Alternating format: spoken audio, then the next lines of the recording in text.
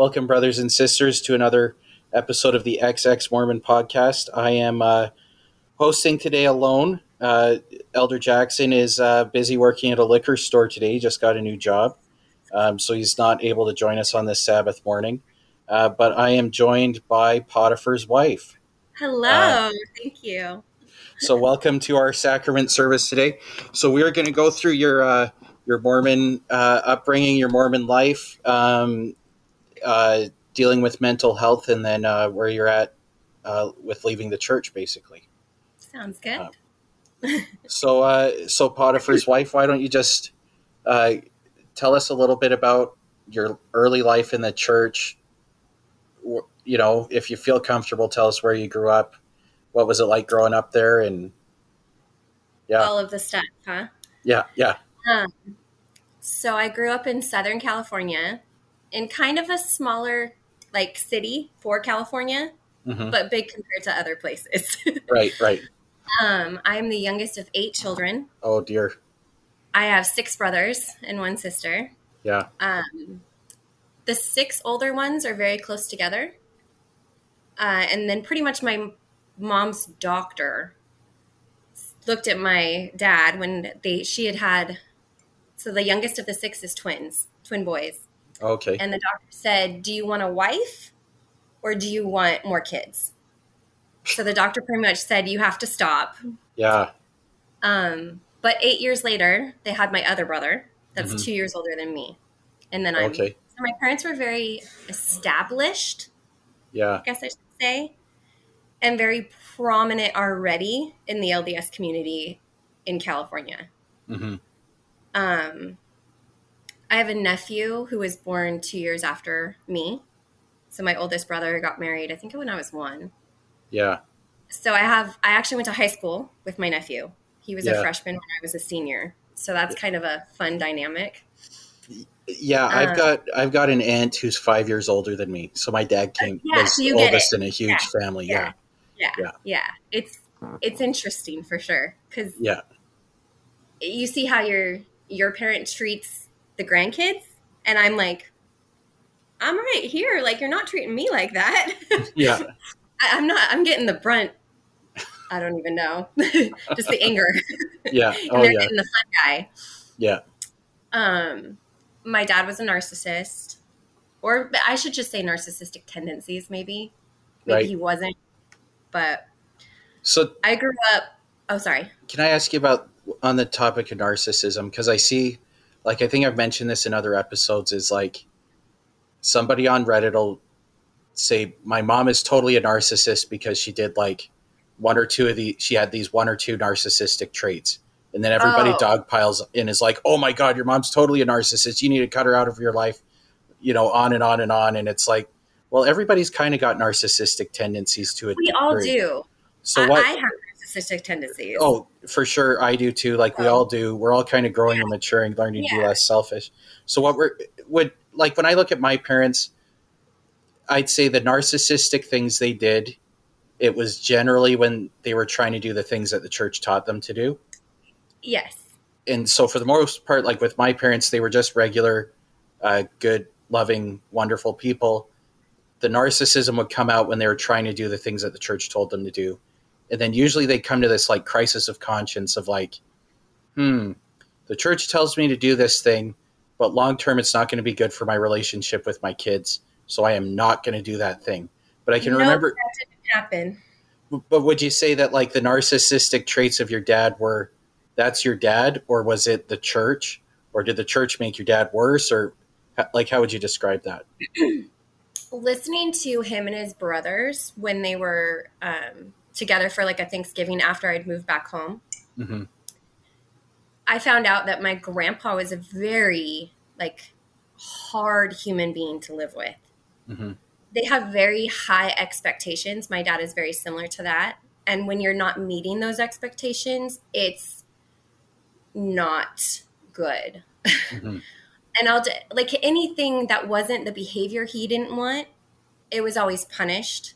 I remember I was probably 4 or 5, and I didn't want to kiss my dad goodnight after family prayer on the cheek because he hadn't shaved. So he was pokey. and I got the belt because I refused to do that. Like, that's just kind of putting in, like, I was supposed to behave a certain way, and when he didn't like it, Wow. yeah. Okay. The younger 4 siblings Mm-hmm. all struggle with mental illness. Right. So I don't think there's like a coincidence with that we all struggle with our self-worth and how we feel about ourselves. And that's directly influenced by how our father treated us.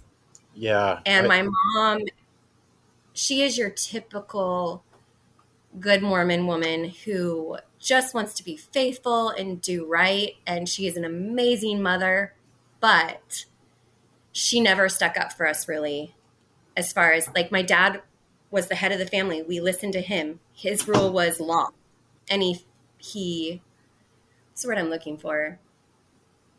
It was either he wanted fear or adoration. There Mm-hmm. was no middle ground. Yeah. Like, you needed to fear him or adore him. Yeah. So that's a very hard, hard to live up to expectations like that. Mm-hmm. So, No, and I don't know if it's all church related. I feel like that had a lot to do with it. Mm-hmm. Because would he have still demanded that same expectations if he didn't have the church telling him what we should be like? Yeah. I like, from what I can see is, my parents would communicate conditional love, at least to, like, I'm the oldest of 6. So to Mm-hmm. me, in the kind of first 2 or 3 siblings, they definitely communicated things in terms of like conditional love, but that was the Yeah. messaging they got from the church. You have to go on a Mm-hmm. mission. So it wasn't Mm-hmm. necessarily like specifically like, if you don't do these things, we won't love you. But there were very, very, like, all the Mormon standards were like absolute. And if you don't do Yeah. these things, it'll be very, very disappointing. And Mm-hmm. so I lived the Mormon life because I wanted to make my parents happy. I think my Yes. brother, just down from me, rebelled against everything. That's where my parents kind of realized, oh, if we take this hardline stance with Mormonism, we're not going to have a relationship with our son after he finishes high school and moves out of the house. So we've got to change what we're doing. And then they just kind At of least they chilled out, right? they recognize that. Yeah. Props to them. I feel like all of my siblings kind of had rebellious stages, Mm-hmm. but nowhere near what I did. Right. Because Okay. I just kind of was like, my father was accusing me of stuff Mm-hmm. when I wasn't doing it. So Yeah. then I just went out and did it because I was like, I'm already getting yelled at. I'm already getting Right. grounded. I'm already getting in trouble. Yeah. So Yeah. This is really oh, this is eye opening for me, because I usually, like, I see everything through the lens of my own experience. And so yeah, when I see people talk about how, like, my Mormon parents were totally narcissists, I'm like, were they really? were they really? But hearing stories like yours is kind of like, okay, maybe be a little bit patient when people are saying these things. So sorry, didn't mean to interrupt there. No, because I do think the word narcissist gets thrown out a lot now, Yeah, yeah, and I don't think there really are that many truly narcissistic people. yeah, But I also think that the church breeds narcissistic men absolutely. because you are handing these 12-year-old boys this power and authority. And as the women in the church, we are taught to respect and, like, just, what's the word I'm looking for? Just have all this, like, great, I keep saying respect, but it's not even just that. Like, this reverence Mm-hmm. for the priesthood and how much we need it in our lives. And we've, like, okay, well, I'm going to put up with this just because I need that priesthood holder. Yeah, I don't know if that makes sense, but I would, no, I agree. I can. So when I was growing up in primary, I had 3 girls that were my age, and then, kind of from the age of 5 to about 8, all the boys in the ward started moving out, and I'm stuck with these 3 girls, and their brothers bully them. So then they start to bully me, and then I start to bully them back. I mean, if you talk to them, they'd probably call me a bully. If you talk to me, I'd call them a bully. It's kind of Yeah. hard to, Isn't but that interesting that bullies sometimes goes both ways? yeah, Like not everyone is innocent. for It's sure. not so black and white. For sure. But I'd say can remember as I start to hit the end of primary and I see the Aaronic priesthood ordination coming, I would say to myself, they can have their day here, but in eternity, I will be the Yeah. ruler, right? I'm going to Mm-hmm. rule over this kind of stuff. So I definitely would say, like, I'm willing enough to say, yeah, I had some pretty messed up thoughts. I don't know if every Mm. Mormon man would be open enough to say that, but I consider myself Yeah. to be pretty average. So that's my pretty average experience. So I imagine your average Mormon man would have thoughts like that at some point in time throughout his life. Whenever Yeah. he's slighted by a woman, he's just going to think to himself, okay, I'm going to rule over you someday. You and Mm-hmm. all your kind will be Yeah. subjected to me, right? Yes. One also growing up in that environment where I saw my mom be so whatever my dad said went. Mm-hmm. Like she never had an opinion. What I didn't see was that he actually does listen to her behind closed doors Mm-hmm. and she gets to have her opinion and he does listen to her and he does respect like her thoughts and opinions, but she just doesn't give her opinion very much. Right. So that's all I saw was her just being submissive and just not questioning, just going with whatever and letting certain things happen. Mm-hmm. Um, like I said, I got a spanked belt. I mean, also got in trouble one time because I'm such a smart ass. He asked me to say the family prayer at dinner. Mm-hmm.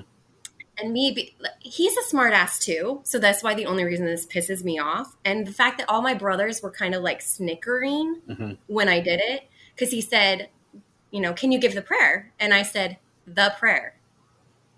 Because he said, okay. He said, can you say the prayer? And I said, the prayer. Yeah. And just kind of like smirked. Yeah. Yeah. It didn't go over very well. He did not find that funny. Yeah. And I got in big trouble. And always whenever we got in trouble, he would then hug you, like after spanking me with the belt, Mm-hmm. would hug me and be like, this is for your own good. Yeah. So if that's not being conditioned to accept abuse from someone you love, I don't know what is. No. Like Yeah. if that's not, you know what I mean? That's very that's terrible. I know, like, hey, I think a lot of people who've listened to this podcast have been parents. Sometimes when you're a parent, it's hard for you to keep your cool.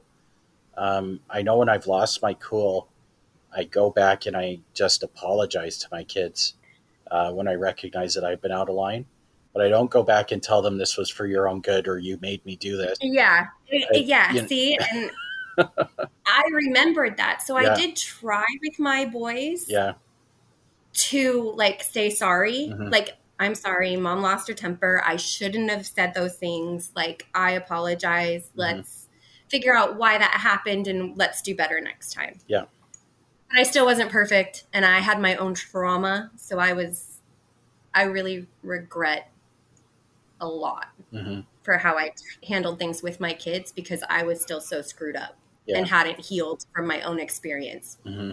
So, yeah, that's like Yeah. a whole nother can. Yeah. I know, like, I can remember my mom is like, she can trace her lineage back to Kirkland, right?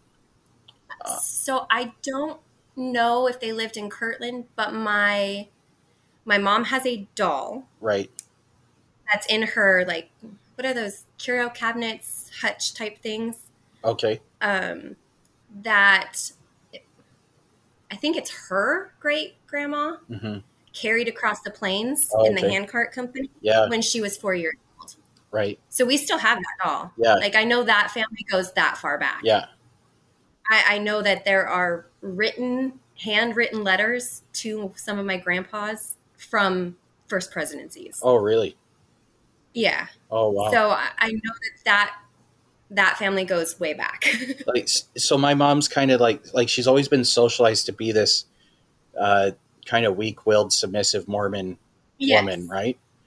And That's how they breed their yeah, women, and or at least how they want them to be. and my dad has always given my mom. My dad's comes from a convert family, like his parents were converts. So Okay. my dad kind of would feed into the strong-willed male patriarch, but that's because it was like the way my mom was raising him to be a father, if that makes sense. Yeah. Um, Yeah. because my dad's not. So I remember when I was first married, like my wife, sorry, has a pretty. She has a strong kind of leadership kind of personality. Yeah. She has a strong sense of self. And so when we'd have the missionaries over for dinner or have my parents over for dinner, like everybody's looking at me to pick somebody to say blessing on the food. And I just kind of look at her because I don't like doing that kind of stuff. Yeah. And then it was kind of like a joke. It not maybe never verbalized, but definitely like this joke of like your wife's running the house kind of thing. And I'm like, because that's what she naturally does. And I'm not going to make myself be this patriarch that I don't want to be because that's what the church told If me. that's not what you're comfortable with, because that's who you are as a human, you like somebody else to kind of take the lead, and then you'll be supportive and be their right hand person. That's what marriage is. That's Exactly. what it Yeah, should be. exactly. You have each other's backs. Yeah. It's not a he rules me and I bow down. But That's the church is, not how it should be. I could feel the church pushing me into that role. Yeah. And I Yeah. didn't like that. And then I could Mm-mm. feel, I left the church when my kids were, I think, 5 and 3, but I could start feeling myself putting expectations on my son and starting to feel like I'm getting into that conditional love kind of headspace. And I'm just like, this isn't right. You Mm-hmm. know, See, and that's another thing too, though, is okay. So as a young man, you're being told that you're going to be like you have this expectation hmm that you have to be a certain way hmm and that you need to keep everybody else in line. yeah, That's a lot to put on someone, especially these young boys. for sure. And So, yeah, I know. So my wife stopped going to church before I did. And there is kind of like this sense of, or feeling like, hey, you're the priesthood leader, like, get your family in mm-hmm. line.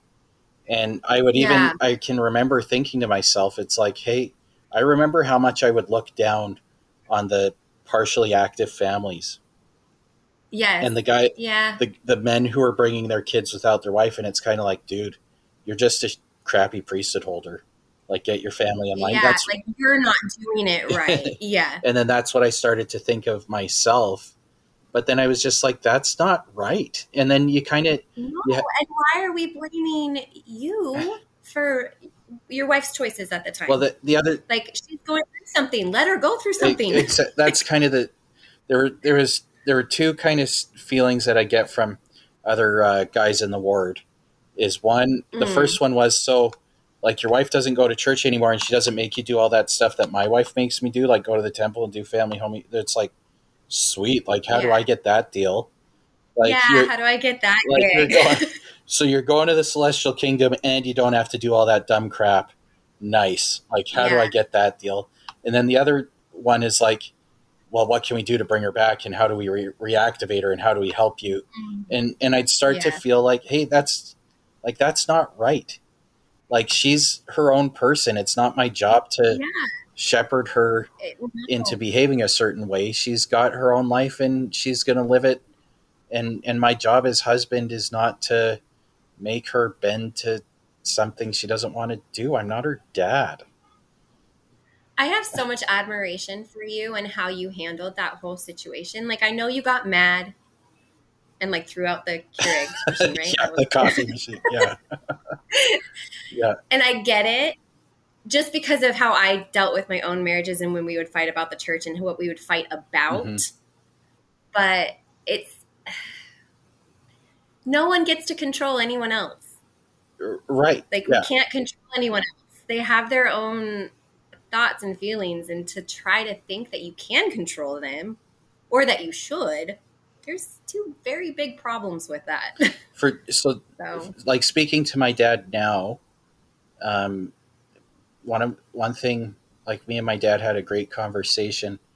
Um, after I left the church, like my dad has an incurable type of cancer. He's Oh been my through God. chemo and it's okay, but thank you.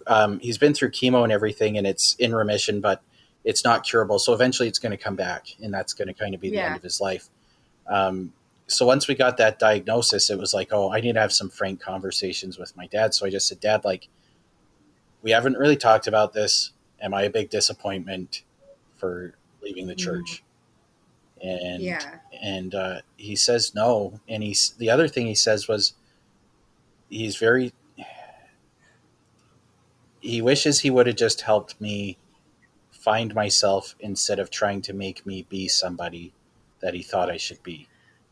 And that's almost right. Amen. As he, I was like, amen to that. he, Because I wish we all did yeah, that. Just let somebody be who they are and help them be a good person and don't put this box. Because I never fit in the box. neither did I. I think, I know some fit in it, yeah. or they at least make the box work for them. Mm-hmm. I was not one of those people. So So yeah, it's, I've been kind of yeah. taken over here. I think okay. So No, you're totally fine. we've established I know we went off. we've established okay. The patriarchal expectations in the church are toxic. Yes. It sounds like your dad was Yes. already that way, and the church made it worse. I think Yeah. so. Yeah. And he has a type A personality. He's very like gung ho and he works really Mm-hmm. hard. And I can appreciate that. He has a lot of redeeming Mm-hmm. qualities. Um, I mean, he provided very, very well for us Right. and lived a very comfortable, entitled life. Mm-hmm. Like I could come across sounding like a like entitled white bitch because of how like I did grow up, but at the same time, I'm like I'm also not going to dismiss what happened to me just because other people might have a worse situation. Mm-hmm. I So think. it's Oh, sorry. no, you're good. That's that's real mature perspective because I think um, that like my personal feeling is like narcissistic traits continue and perpetuate for a reason. I think it's because these narcissistic traits allow people to accumulate resources very, very well, right? So you Yeah. might find narcissistic traits in people who are extremely successful in their careers Mm-hmm. and they're able to provide Yes. very well. The downside Yeah. is sometimes that results in emotional trauma for the kids and and stuff like Yeah. that. But I think like it sounds like you kind of Yeah. recognize the good and bad that comes with those traits, I that took a long right? time. Um, so because there was a period of time where I didn't talk to him Hmm. for about a Right. year. And we can get into that. We can go back to because we were talking about how I was growing up. Okay. All right. Sorry about that. Because I was no, no, no. I was like, we're getting. I'm trying to give like the background Yeah. because if I go into the other stuff, then it's like dismissing everything else Okay. that kind of happened in All right. between. Let's keep up with the Um, background. yeah, I did get baptized twice Okay. because I can't remember if it was my skirt that was up out of the Hmm. water or my hair, Right. but one of those. So I remember getting baptized twice, and I also remember my brothers didn't turn the heater on for the water. Okay. So first world Yeah. problems. It was Yeah. cold, but that's okay. But like I said, I had six brothers, so I had grew up with them going on missions and seeing all what everybody else expected. And I think also as the eighth child, you already have expectations because of how your siblings Yeah. are. And going to the same elementary school and same high school as them, I was little, insert my last name. That's what they called Right. me. Everybody knew who they were. Like it wasn't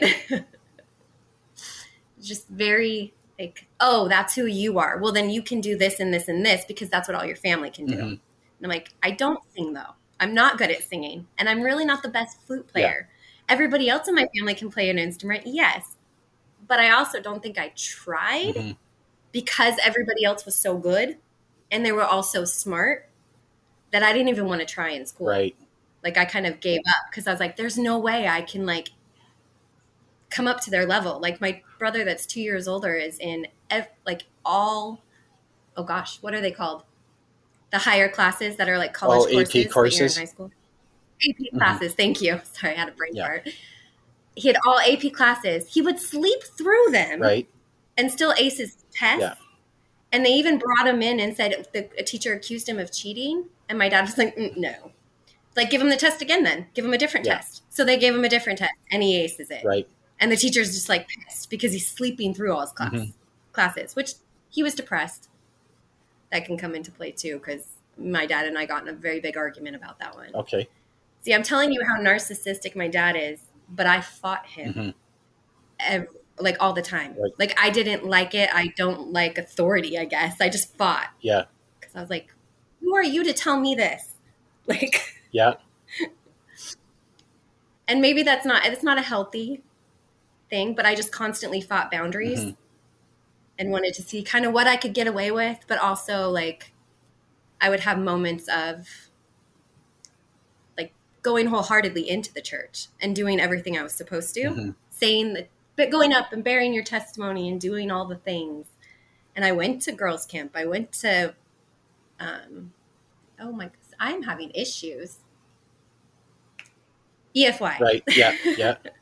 Went to EFY 2 years, like always super involved because they were super involved. He was always involved in music, and and bishoprics. He always had like higher, more prominent callings, but that also meant he wasn't around a lot. So he was owning his own business and never home. And when he was home, he was yelling at us and we were all getting in trouble because my mom's telling him what we did during the week. So he's like, okay, well, like we would have family council and family home evening where basically you talk about what everybody else did and then everyone gets to vote on what your punishment is. Your eyes just got so wide. Like that's crazy. That is crazy. Yeah. Yeah. So it's intense. Like that's an intense way to grow up. Yeah. And my mom's holding down the fort and she's doing everything she can do as a mom. But at the same, like I just was like, where is he? Like he's supposed to be this leader, but he's not here. Right. And when he was there, he was usually upset. If we were home, if we were on the boat, whole different conversation. Because that was kind of what our family vacations were included. Right. For a while, we would go four-wheeling, like go to Glamis Beach, or Glamis, that's not beach, but sand dunes. And we go camping with a very prominent family in our community that had 5 brothers. Right. And they all had about 8 kids, 9 kids. And they all lived on the same street as each other. Right. They all lived next door. So all these cousins that were all our ages too. So we would go and hang out with these family. So did you get like a... Like that's what... Would you get a pep talk of like, don't you do anything to embarrass the family while we're on this vacation with these... Absolutely. Right. And you're going to remember how to behave. You're going to remember what you should be saying and what you should be doing. I also... This plays into my brother that's 2 years older than me. He's very, very shy. Yeah. I was very, very shy. Okay. I never wanted to order when we were at the restaurant, but my dad would make me order, but he would not make my brother order. Right. He would order for my brother. Does that make any sense? So you and your brother both feel uncomfortable with the same thing, but your dad makes you do it, not your brother? Oh, force me to. And I do appreciate that because I am able to talk to people and it has helped me in my jobs. And my brother is still insanely quiet. Right. But when he does talk, you should probably listen because it's usually something important. Right. He just doesn't like to waste words. Right. Yeah. But it was just such a confusing relationship to watch how he treated him and then watch how he treated me. Right. I also watched, he always made it to his band performances, but never mine.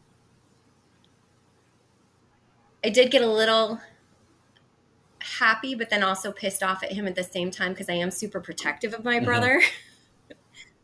I said this in the email I sent you. So my dad was always involved in music. What he did for a job was install sound systems. Okay. And like media type stuff in big places. Right. So in the 90s, he did like Luxor, MGM Grand, oh, wow. Caesar's Palace. He did Dodger Stadium back in the early 90s. I know he had something to do with the duck pond, but I can't remember exactly what happened because I also know we had a regional conference that he provided the sound system Right. for. Like very active in like the church stuff and using his talents to provide the church with Yeah. things, which was a good example, but at the same time, that religion is so all consuming for your entire Yeah. life. It truly encompasses everything. So you don't have time to like think too much about it because you're so busy. Absolutely. I don't know if that's part of it, why they want to keep you busy. I don't know. I think so. Like as soon as you have a moment to stop and think about what you should be doing instead of what you're supposed to be Mhm. doing, all of a sudden Yeah. the things you're supposed to be doing, it's like, oh, I don't know if that's actually important, you know? It makes sense to me why a lot of people in the church suffer from like Yeah. anxiety 'Cause there's because there's just a so never ending list of much. things you can do or should be doing. Never ending list, and you're never good Hmm. enough. So you got to keep Yeah. trying. And that's Oh, yeah. exhausting. I can remember one So, time it was after our son was born. I hadn't seen my parents in a while, and we went over for dinner. And my dad, there was kind of like a bit of a scheduling mix up, and my dad wasn't sure if there was a stake meeting he was supposed to go to or not. And he was really worried about missing it. And he's trying to phone people to find out if the meeting's on or off because he's heard like mixed things. And I'm like, Dad, your grandson's here, your new grandson's here. I'm here. We haven't seen you in a while. If you don't go to this yeah. meeting, is it really a big deal? And it really sounds like whoever's Mm, in charge of this meeting's been screwing it up. So don't go the extra mile for this, pops. Like, yeah, yeah, exactly. Like, why are you throwing yourself so into something that, yeah. yeah, I can understand they feel rewarded when they're hmm serving and doing, because I felt the same way. I hmm understand that. Um, I'm trying to think where we kind of were. like we so like the So, city I grew up in, Calgary. It's next to the Rocky Mountains, and then in Canada, in the Rocky Mountains, there's a bunch of lakes, and so everybody mhm, from Calgary owns a place in one of the lakes in the Rocky Mountains. And yeah, there was a guy, an older guy in our stake, who was kind of one of the first Calgarians to start building a lake property there, and then he kind of got a bunch of other okay, Mormons to build lake properties out there. And yeah. so So it it became a was like thing half our stake would be gone for the summer at lake properties. because they were all And so my okay. dad would be like, I don't want to be like one of those guys who's gone for the summer. I need to be here serving. I don't want to be like Serving. one of those Okay. guys who takes 2 months off of church. That was, I need to be here serving the Lord. And that was kind of the way my dad was about his Huh. callings. Yeah. Yeah.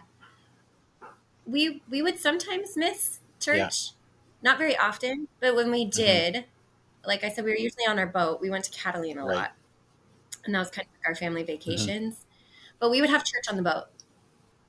We would have like a sacrament type meeting. We wouldn't necessarily have the sacrament, but we definitely would have spiritual discussions. And that's pretty much the only time I ever saw my dad cry or get emotional was usually when he was telling us like his missionary experiences or things like So, that. like, I think a few people I've talked to growing up, and I remember having these thoughts growing up, is it's like, on the one hand, the church is telling you the family's so important, family's so important. But then on the other hand, the church is ripping one or both of your parents out of your house almost all the time. And it's just, All the time. Because when we yeah. were home, I mean, my mom in high school, she was the Relief Society Hmm. president. So she was always Right. gone. And he was usually involved with stake Yeah. stuff, usually stake music stuff. But I mean, he was always gone. And then once he started producing and recording the Mormon Tabernacle Choir, that took Oh, up wow. so Yeah. much time. He was in Utah all the time. He missed my 16th birthday and my brother's graduation from high school because they were in Europe on tour with the Mormon Tabernacle Choir. And was that a job or a calling? That was I believe it was a Okay. job, but I don't know.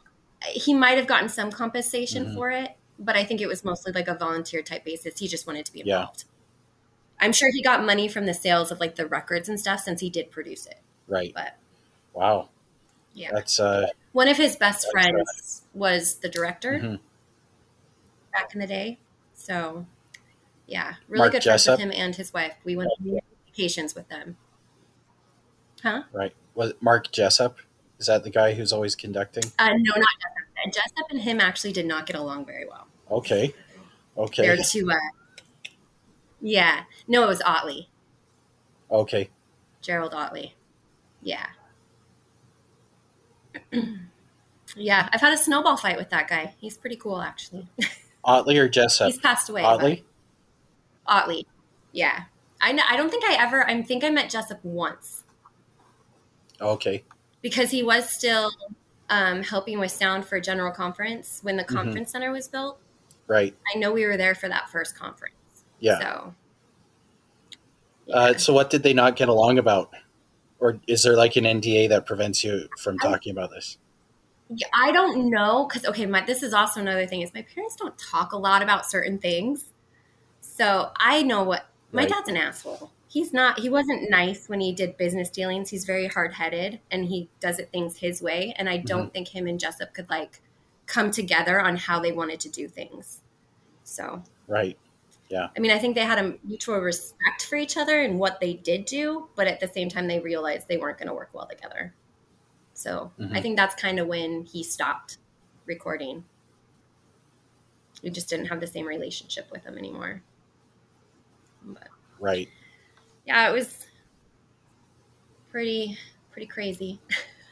hmm So I was trying to think like when some more poignant moments in my life where I kind of questioned the church. Like I hmm remember hearing about Hans Mill and Yeah. asking my dad, okay, well, if these people were the righteous people, like why didn't God protect them? I think I asked him hmm that. And he's like, well, God can't protect them because he can't take away Yeah. the free will of other people. I'm like, okay, all right. Like Yeah. he always had an answer for certain things. I hmm remember asking him about polygamy and why they even did that. Like I was like, I hmm understand they do it in the Old Testament, but does that really mean that it's like what we should be doing? Like I was just like what was this about? And he made it sound like the only reason they started polygamy was because so many men had gone off to war and died, and that there were all these widows Yeah. and single women that needed husbands. When Yeah. come to find out that that's definitely not I remember I used that the one when I was at. I used that same apologetic when I was a missionary, and this guy just looked at me like I had four heads, and he was like, "Dude, when Jesus yeah said take care of the widows, he didn't mean marry them. You can take care of a widow without yeah marrying her." And I was like, "Dang it, you got me. yes You got you me." can yeah Yeah. and you can also not marry 14 and 15-year-old girls. That too. That too. Yeah. I mean I understand it was more acceptable back then, hmm but I think about me at 14. And I also remember wishing at 14 hmm that I could go get married because, well, we can get into that one. Because of my dad, I kind of was a little bit boy crazy. Yeah. I think I wanted like male acceptance, Yeah. if that makes sense, because he was so harsh. hmm And so my first boyfriend, I was Beehive president and he was Deacon president. hmm That was the first boy I kissed. Right. And he broke up with me right after we kissed because he's like, this isn't right. Yeah. The Spirit told me. uh, yeah. Comes into play later Yeah. because I feel like you and your other counterpart would have been the hmm guys that were jerks to me in church just because of this experience that I ended up having. Because the first time I ever had to go talk to the bishop about something hmm was my freshman year of high school. I let a boyfriend, so like I wasn't listening to the not date until you're 16 thing. Like I said, I hmm like to press boundaries. And even Yeah. though when you have a boyfriend at that age, you're not doing stuff like you barely hold hands in a junior high. Like Yeah. oh, that's just my boyfriend. Like it's innocent, I guess. That happened, and I had like my first had this boyfriend, I had my first sexual experience where he touched me somewhere. It went around the school. Right. And all of the boys from my age group came up to me when I was walking out of the locker room after gym. And pretty much all 5 of them told me that they were disappointed in me, that they couldn't believe I would do that, and that I really needed to go to the bishop. And I can't remember if I'd gone to the bishop already or if I waited, it happened after. I actually think I already had gone to the bishop about this. And this bishop was one of those family friends, one of the brothers. So I knew him well. So it was already uncomfortable because I'm like, this is one of my dad's friends. Yeah. Like, I don't want to be having this conversation. Yeah. And when you are 14, like, number one, I just don't think you should be in a room with an adult male with the door closed talking about something. Oh, yeah. And absolutely. When I was telling him, he didn't understand the slang term I was using. So he's like, can you please describe to me in detail what happened? Oh, dear. Yeah. Yeah. So insanely uncomfortable. Then gave me my reading assignment. And that was my first time being disfellowshipped and not being able to take the sacrament. He did tell me when I was reading the Miracle of Forgiveness, he said, read the last 3 chapters first. Right. And I thought that was weird. And I actually ended up talking to one of my older brothers about it. And he said, oh, yeah, you got to read the last 3 chapters first or you're going to want to kill yourself. Yeah.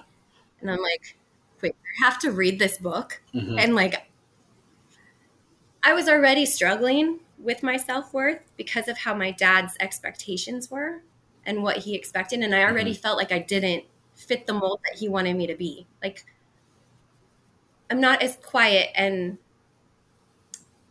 submissive as my mom. I have a mouth on me. I talk back. I have too much of my dad in me to like let things kind of go past. Yep. And I know that the first time I got suicidal was after reading that book. Yeah. And really, because it goes into detail about how even your thoughts.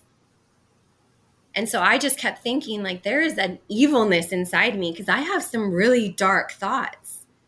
And obviously now I know I'm bipolar. But how much does that come into play about how I like felt about myself? Was it, I don't know, it's kind of shaky ground, I guess. You can't really have like a definitive answer. But I just thought I was so evil. Yeah. And I thought there was never going to be like a redeeming quality. Like I couldn't be redeemed after having like just this first time, just letting a boy touch me. Like I just felt so crappy. And I do remember talking to one of my brother's girlfriends, and I expressed that I was suicidal. And she pretty much looked at me, looked at the nice house and the big family, and was like, what the hell do you have to be suicidal for? Like, what is possibly so bad about your life? And so then I stopped talking about it. Because like, okay, well, it's just me. I'm the only one who feels this way. Everybody else thinks I have a great life, so I must have a great life. I cared so much about the opinion of everyone else around me. I didn't have an opinion myself. And I don't know if that's something that the Mormon church kind of breeds into you. Like, you don't get an opinion. These are what you're supposed to do. There's no sense of self, right? You're just get on the bandwagon, do all the things. Yeah. Can I clarify something for a minute? Yeah. Okay, so Elder Jackson was definitely like an obedience Nazi from his earliest memory. Yeah. I wasn't until I went on a mission. So I just got into trouble with girls. It wasn't until you. Yeah, it wasn't until I repented and went on. I repented of everything at the start of grade 12 and then went on a mission and then hated myself because like I had to reconfess. I had to reconfess everything I'd ever confessed to two stake presidents before going on my mission, and I didn't really even get into that much trouble compared to what a lot of other guys. Really? Yeah, but yeah, I had a one stake president when I received the Melchizedek priesthood, and then between receiving the Melchizedek priesthood, going on a mission, a new stake president was called, so I had to go through the whole rigmarole again. You had Um, to go through it all over again. yeah, Ugh. and so I just felt like I could never be forgiven, and then just internalized a lot of hatred and became very judgmental. Yeah, So you feel like there is no forgiveness. yeah, yeah. So when I was in high school, I had girlfriends and stuff. I never dated in the church because I was just like, don't shit where you eat. Like, you don't want this girl to blow the whistle on the whole thing. Hmm. 'Cause, like, I had a friend where that Yeah. happened, and it was like it got pretty crazy. But I was just like, no, like, don't be an Hmm. idiot. Like, I am only dating outside the church because I don't want somebody. Two things, like, if I end up deciding I want to turn around my life or whatever, I'm not like, I Hmm. don't want any collateral damage from my confession, and I don't want somebody else Yeah. to blow the whistle on me and ruin my life, without it being my call. So Yeah. I was, I pushed boundaries while I That's was in high school. crazy that we feel like we have to sneak around. Yeah. So I snuck around. I just snuck around, right. Yeah. It was like, also, Yeah. like, Calgary has a lot of Mormons, but it doesn't have a surplus of Mormons. So, like, I had maybe 10 in my middle school and about 100 in my high school. Um, but Hmm. there were, That's about what we're at. right. Like it's prominent, but not that prominent. Like Yeah. everybody knew who the Mormons were. Yeah. Yeah. So like, Yeah. there were enough people to hang out with outside of the Mormons. I just kind of would gravitate to the You kind of non. gravitated towards them. Yeah. Yeah. And so that was where I, Do you have so any guys your age that you were? yeah, so kind of by high school, like in my middle school, I didn't have any real Mormon guys my age. And then in high school, um, uh, a bunch of there were just a bunch of other guys from other wards that ended up being in my high school.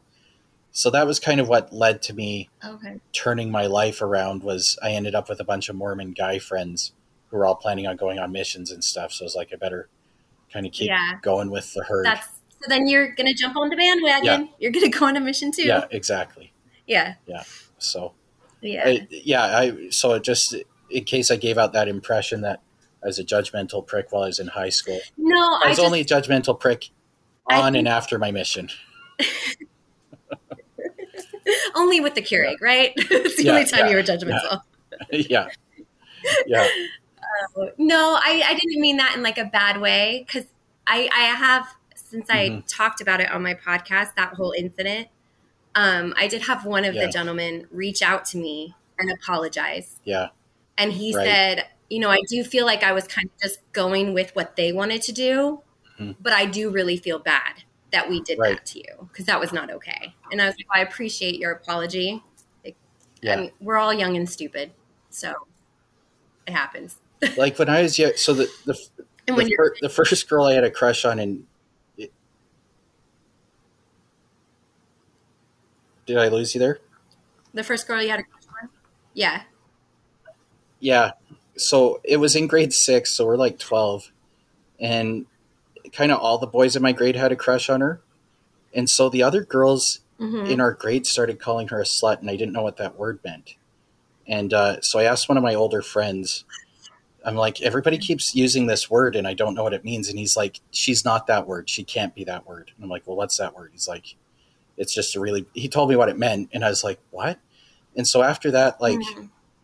at least when I was younger, I just felt kind of defensive of when girls would get shamed for About that kind of anyone being stuff. called that. Yeah. Yeah, Because yeah. I was just like, I couldn't believe how vicious these girls got because every boy in the 6th grade had a crush on one girl and every other girl got really vicious. I couldn't believe that. So whenever I'd hear people use like words like that, at least through high school, I got pretty defensive. Um, just like you can't talk about people like Yeah. that, right? So, okay, anyways, Well, and especially it's just rumors. Like yeah, people, I don't know, they just exaggerate, or maybe it's their own insecurities coming out when they attack someone else. Yeah. But it's not nice. Exactly. Yeah. Kids are mean. Yeah. Kids can be very mean. Yeah. Okay. So So the next time I go to the bishop's office yeah. Yeah. was also because of the boys. Right. Again, Yeah. I had really, really bad cramps and was on all sorts of different pain medication, and we couldn't figure out how to like get it under control. Hmm. So when I was 15, my doctor suggested to my mom that we put me on birth control to keep it under Okay. control, like, and to help with Yeah. cramps and stuff. So I was Hmm. taking a birth control pill at lunchtime because that was the only time that I could always remember to take it, because you're supposed to take it Hmm. at the same time every day. And because I would sleep in, and my mom was also my early morning seminary teacher. Okay. So that's fun to have your mom as your early morning seminary teacher. But Yeah. It's like no break. I guess the boys saw me. The boys saw me take a pill, one of them. And so the Hmm. bishop called me into his office on a Sunday and was like, "Hey, what's this? Like, why are you taking birth control?" And I got so livid because I was like, "Okay, first of all, my mom was freaking with me at the doctor's appointment. If you want me to go grab her, I will. Like, what? Like, this is not okay." Hmm. And he was like, "Well, I feel like after we talked the last time," and I'm like, "Yeah, but I went through the whole repentance process, and I like was disfellowship for a year. Like, now I'm good, right?" And that pissed me off to the point where I was just like, "Fuck it, I don't care." And then I ended up starting to have sex because I was just pissed and mad Yeah. that Yeah. I felt like I was already getting accused of it anyway. Hmm. So, not healthy, not the right thing to do, but that's how things went down.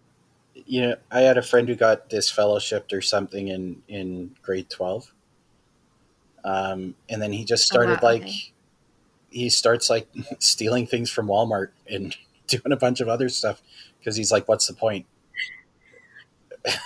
What's the Yeah. point? You feel like there is no point. Yeah. And I just, yeah.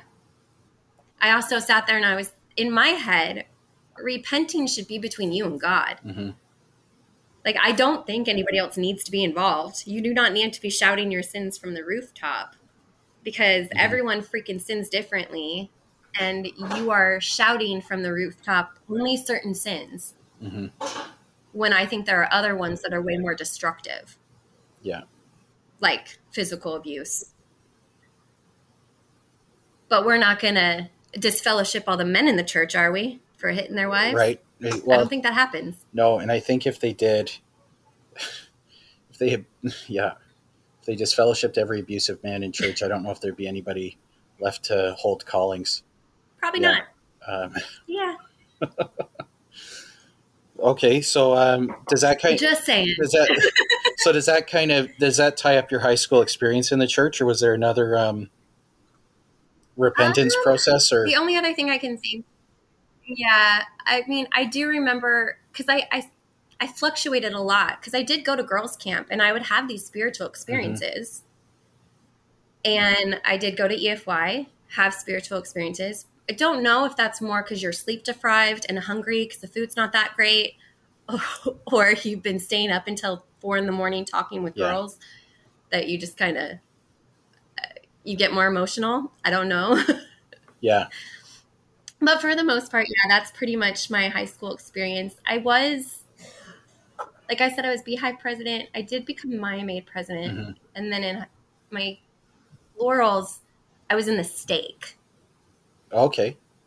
But I think they thought that that was going to keep me, like it was a stake youth Yep. committee. I think that's what it was So you called. planned youth conference and stuff like Yeah. that, and like the stake youth act. Yeah. Supposedly, I don't think I ever really truly Yeah. participated. Yeah. You just kind of showed up I think somewhere. I always found an excuse. Yeah. Yeah, pretty much. I mean, I always loved dances because I loved dances and I was having Hmm. fun. So, I mean, there are benefits. I had the rule that I could go on 2 non-member dates, Uh huh. and then I had to go on a date with a member. Yeah.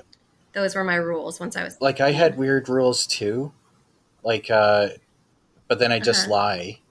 Like, it was you could go Yeah. on. Hmm. It was like no more than 2 dates in a row with the same person. And so it's almost like I had a companion from Europe on my mission, and European guys all have like girlfriends.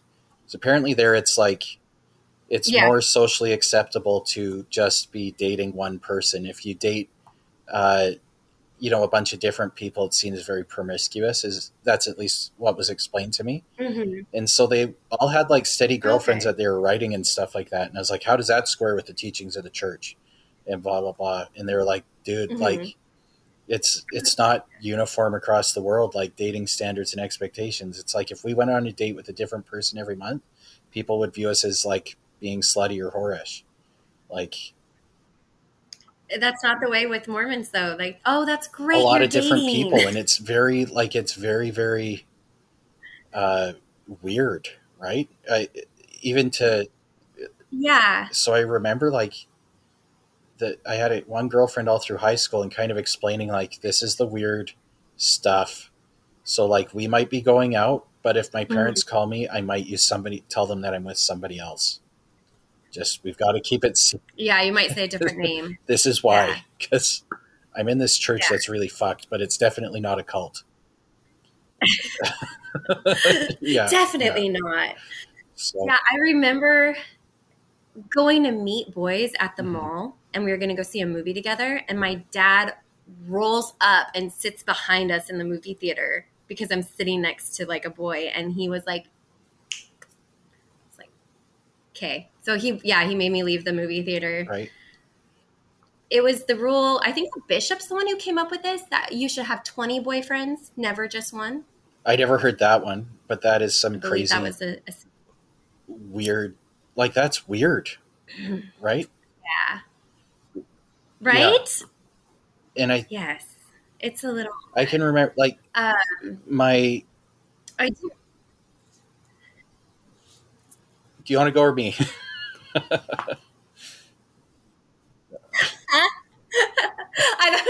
I was just going to say that there was also, so after the whole incident, and I went to the bishop about the sexual experience, whatever, my dad also took me out of school Yeah, the next day and drove me around yeah, to all the Catholic all girls school in LA yeah, and said, like, this is where you're going to go if you don't like shape up. And I was yeah. trying really hard to act like I was upset about it, Hmm. but I wanted to go. Like, I wanted to get out of my house. Like, Right. I didn't want to be there anymore. So I would Yeah. have loved to go to, like, he was threatening it for me, and I was like, no, bring it. Like, I want to go to all girl Catholic school. School. Right. Okay. Yeah. It's just weird that that's where, yeah, yeah, We. yeah. Okay. So you didn't end up going to It's Catholic just girls' amazing school, because I know that. No, I did not. I yeah. stayed at the high school. Right. Okay. Um, my so except for the oldest, everybody else went on missions. Hmm.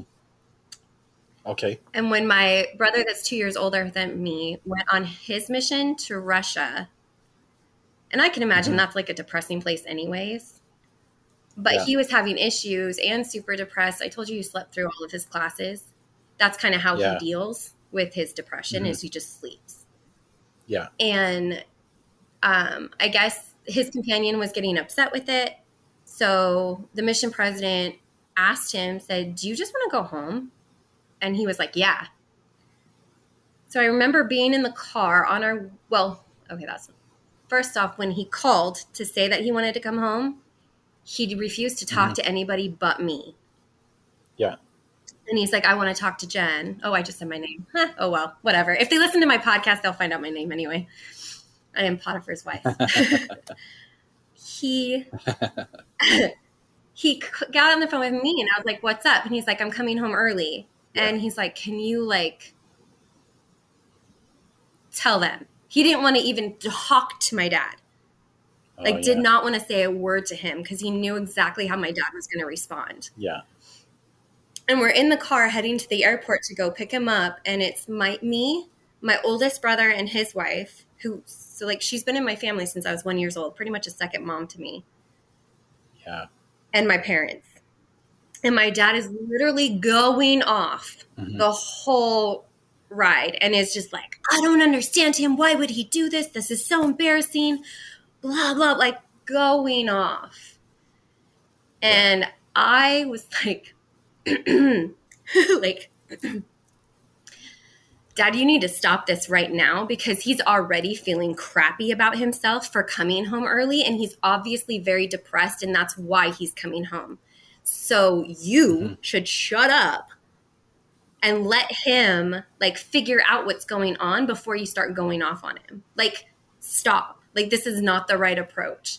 And I remember my brother and sister-in-law just looking at me with wide eyes, like, what did you just say? And my dad just being like, but he did. When we picked him up, he didn't really, he was nice about it. I don't know if that's because of what I said, but I appreciated it because I knew my brother was mentally not okay. And even now, he doesn't really talk about his feelings towards him. But yeah, they all have very rough relationships with my father. I will say that. I think every single person has kind of their own issues. Right. But that's kind of that. So we're in high school. I graduate. I was partying a lot because like I said, I was getting accused of drinking and stuff. So I was like, might as well. And I was at a rave and I took an ecstasy pill and got insanely sick and ended up in the hospital. Oh, wow. I had gotten home from the rave, like went to bed, and I went to bed at like 6 a.m. and I didn't wake up the next day until like 7 or 8 a.m. Like I slept for over 24 hours. And when my mom tried to get me up, I Wow. like couldn't stand up. I just like collapsed. I had to have like IV fluids and they were worried that they were going to have to do a lot more. It was not a good situation. So I took that as I need to get my life in gear because I kept having the spiritual experiences. And even though I questioned the church, they kind of tell you not to question. Like, don't question. Just, where's your faith? Where's your faith, sister? Where's your faith? So I decided that I was going to straighten up and go to Rick's College. And I thought that was going to be the best place Mormon for Reform me. School. That's And like it was what surrounded BYU by Idaho is to this day. people. Yeah. Yeah. So, and all of my other siblings had gone to BYU. So I didn't want to go there. Even though we had a family condo there, I didn't want to go there. I have to be different. And first semester, I went there as a partial student. Like I only had like 3 classes. And then I was being accepted the next semester, and that's when it became BYU Idaho. So when I got accepted, I actually got accepted to BYU Idaho and not Rick's College. But I only went to Rick's College. It's kind of confusing. Right. Get there. I ended up meeting my first husband the day I moved in because his cousin was one of my roommates. Like they transitioned kind of middle of an academic year? No, I did the whole, it was the fall semester. Or no, spring semester, because spring is January, right? I moved in January of 2001. Okay. Yeah. So I was going to school. Obviously, I meet him. We're snowboarding together and we're having fun and we were vibing. And something happened. So we went to his bishop first. And his bishop's like, what are you going to do if she's pregnant? Because we were trying to have him repent because he hadn't gone on a mission yet because he's only 18. And he's only 18 days older than me. So I'm only 18 as well. And he's like, well, then we'll hit that road when we cross it. I waited for the pregnancy test to come back before I went to my bishop. My bishop at the college ward was like, I could kick you out for this. And I was just like, okay, well, I mean, if you're going to kick me out, you're going to kick me out. But he's like, we only have a week and a half left. I'm just going to let you go, but you have lost your acceptance to next semester. Like, you can't come here anymore. I was like, okay. He's like, and then I need you to get with your ward once you get married, and like, you need to go repent through this process again. So we get married. That was kind of like the only option. I guess I should go back too, because it was telling our family that we were pregnant. That's like telling his mom, because his dad was out of town, who also worked at Rick's College. He was one of the cooks. So you ate there, right? No, not you. It's Elder. Yeah, Right? He went there. I never did. Praise the Lord. Yeah, Elder Jackson went there. I was like, oh, has he eaten there? Like,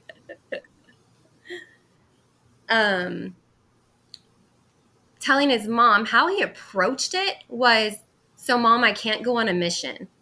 That's how he approached it. And she just looked at him and was like, oh, why? Man. And he's like, well, she's pregnant. And she literally just got up and like walked away. I was like, oh, this is no good. This is not good. Yeah. His dad pretty much said I climbed on top of myself and got pregnant. He did not blame his son at all. Thought it was all me.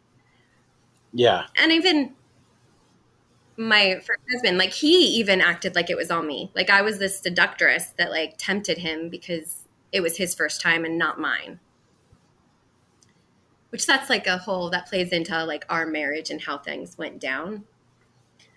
My parents, my dad was also out of town. So I talked to my mom first. And there was no question in her head. Like, we were getting married.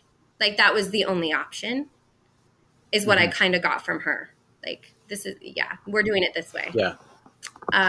My dad, he calls me. I answer.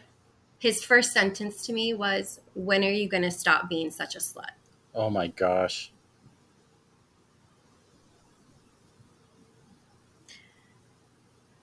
So that's that. His options for me were to come home and give the baby up for adoption, or to get married. Those were my two choices. Yeah. We got married, even though we did not really know each other, and we let things just go too far. Like, we did not know each other. I only had known him for 3-4 months. And it's not like we dated that whole time. It was more like getting to know each other and hanging out. Like, it wasn't, it was just. So then he, of course, my first husband, feels very like he got robbed of things. And so that resentment plays in to kind of our relationship and how things went. And I tried really hard. Like, I understood that he didn't have the party days. I at least had those. He was homeschooled in Sugar City, Idaho. It's a very small town. Yeah, I can imagine. And all his social interaction was with his family in the church. Like, that's all he really had. So we came from two very different environments, and then to kind of like blend those together. Like I said, my dad was the one that was like, his dad let his mom take the reins. Like, she took care of everything. Yeah. And where he was just gone at work all the time. And he's, a cook. Like, she's the one who lifted their house and built a basement. Like, she's the cool, badass one. Right. I mean, his dad is the absolute sweetheart. And I do love him, and I do appreciate him. And he did come around to me. But it wasn't until we found out we were having a boy. And that was because I was then carrying on the last name, because that was the first grandson. That's like Game of Thrones. He came from a family of 7. Yes. Yeah. It's a whole different dynamic. That's for sure. That is straight out of Tywin Lannister's playbook. Because you've had a boy, so you are now carrying on the tradition. You're carrying on the family name. I can accept you now. Yeah, Lannisters pay their debts. Oh, man. Yeah. Mm-hmm. Yeah. Yeah. Okay.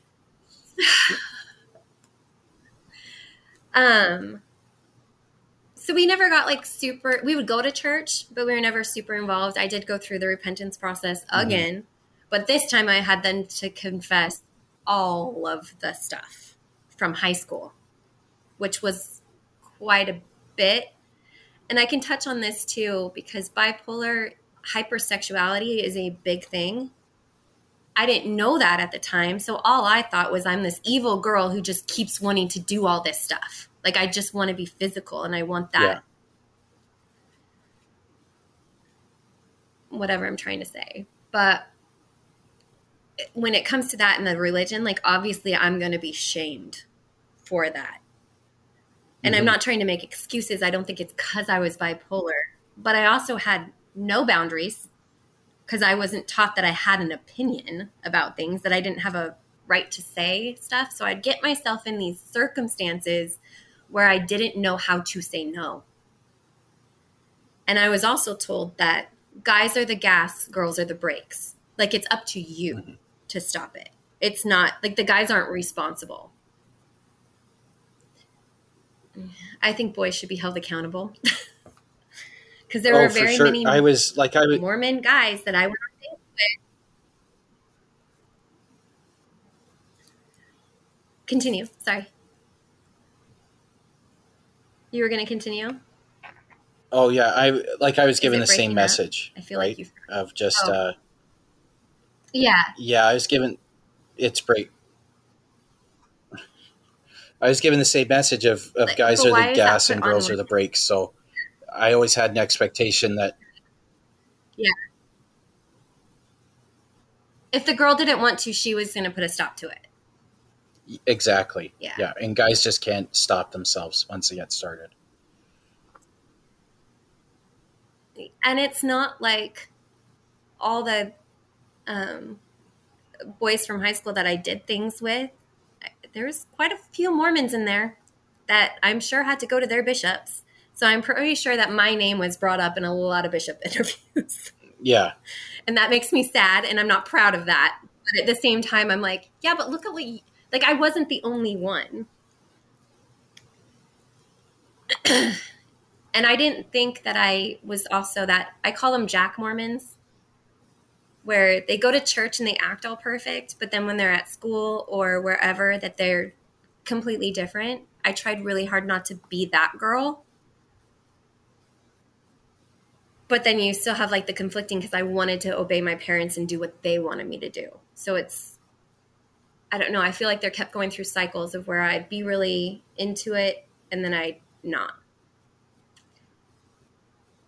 It's just, yeah. Anyway, going off on tangents here again. Married to him for 8.5 years. We had 2 more kids. What?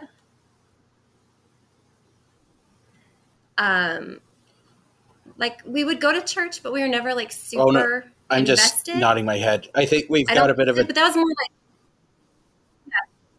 Yeah. A time lapse. Yeah, it's not. You kept freezing, and then I didn't know if I was supposed to talk or you were supposed to talk. I wonder if I can like restart something to make. Yeah, I'm just gonna shut up. I'm turning off my video just because it seems like we've got some kind of lag.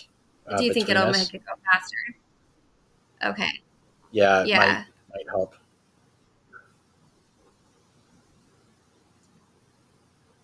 Oh, I don't even remember where I was now. Sorry. No problem. So we're like, you got married you were married for 8.5 years. Yeah, that's where we were at. Yes. Yeah. So it was right after my youngest. We did separate in like between after my second was born. I don't know if I want to go into that one just because it involves other people's stories. And I do have it on my podcast, so if anybody wants to hear that part. But it got messy. Another person got involved in our relationship, and it kind of blew up. Right. And even though my first husband was okay with it, and it was actually his, like he instigated it, it still ended up really nasty for everybody involved. We went to marriage counseling. We had a marriage counselor that was actually in our ward. that came to help us out. But even he said, because, well, my first husband's opinion on it was, you're the only one who's fucked up, so you're the only one who needs to go to counseling. Oh, dear. So the counselor kind of told me, yeah, had told me, like, he was showing me the cycles of what I would do and like how I was creating this kind of bad habit. Like I would do something to make myself feel better, but then that just resulted in me feeling shitty and crappy about myself. And he pretty much said, you're trying to like do better, but he sees no problem with what he's doing. So no matter how hard you want to work at it, if he's not willing, like you're never going to find a common ground. It's basically what he told me. And he's like, so basically you just need to decide whether you're in this or not. Like you have to make the choice. And if like that's how he's going to act, you just have to know that that's who he is and he's not going to change. So I was like, okay, like Right. take that under evaluation. And we end up separating, and I moved down to Utah to go stay with my brother, and I take the kids, but he comes down there and wants to bring me back. So I come back, and we're just trying to like, it was just a very toxic, he was abusive, physically and mentally, or verbally, I guess I should say. He would just say some really, well, I mean, I said, you're the only one who's fucked up. You're the only one who needs therapy. Like, that's not a nice thing to say. But I also understand that he watched me try to hurt myself multiple times. I literally hated who I was and thought that I was an evil human being who had like a devil inside of her. And I didn't understand why I had this going on. So I do understand that I did put him through a lot. So I'm not going to blame him for saying certain things that were very hurtful. But at the same time, like there was no compromise or consideration for like my feelings. It was always, well, like this is how I feel, so like you need to kind of go along with it, I guess. I think we both had hidden expectations from what a marriage is, and both of us were like, this isn't it. So we didn't understand. And I can blame a lot of that on just being young and naive. But also, like, I remember calling my mom and saying, like, he never says sorry. And her response to that was, how many times do you think your father said sorry to me? Yeah, I think there's something about kids getting married, that just there's a lot of just Babies yeah. having babies. I can say now at Yeah. about, it wasn't until I hit my 30s that I've been able to say I can really, in a meaningful way, put somebody else's needs ahead of my own. Yeah. I agree with that. I think it's been more in the last few years that I'm like, Mm-hmm. okay, like I'm not caught up in my own internal turmoil, that I can actually focus on other people and Yeah. how they're feeling. But I also think I'm a people pleaser by nature. So I would try to be pleasing, but then my feelings would eventually come out and I would lash out, and not in a good way, Right. if that makes sense. It's like it just hits a boiling point and then it Because I would becomes try to, very explosive. yeah, Yeah. I would try to repress it, yeah, to get along, and then it would just end up coming out in, yeah, a very disturbing way. Well, thankfully, I'm only a When bishop we as a got back joke, together, so I I won't ended ask up for putting any it with details. Yeah. Can you please explicitly tell me Yeah. what went down? Can I please hear every single Right. I think detail? I'll Thank leave it. I'll leave you it at disturbing very way, much. and we can go on from there. Yeah. Mm-hmm. Yeah. Yeah, it's, oh gosh. So this Uh, marriage, your first marriage, it so yeah, based on you saying your first marriage, I take it didn't last. Um, no, yeah, we moved to. Well, I had my third child, and that was traumatizing in and of itself because I didn't want to bring a third kid into the marriage that was already really yeah. rocky. Um, and we moved to Utah actually as a job opportunity for him. And all hell kind of broke loose. I found out he had cheated on me, so I cheated in retaliation. And then I go up and I say I want a divorce. And then he takes me to the temple. And actually, no, hold on, sorry. He came home and gave me a very bruised arm. I think he was trying to hit my head, but he was very drunk, so he missed. But then took me to the temple square that night and said, I never want to get married to you in the temple, and I want to have an open relationship. And I don't want to get divorced. That's pretty much kind of how that went down. And I said, okay. Right. And proceeded to have a 2-year open relationship, or open marriage, I should say. And so I guess During that time, we also ended up moving back to Idaho. so open marriage in Idaho. You guess?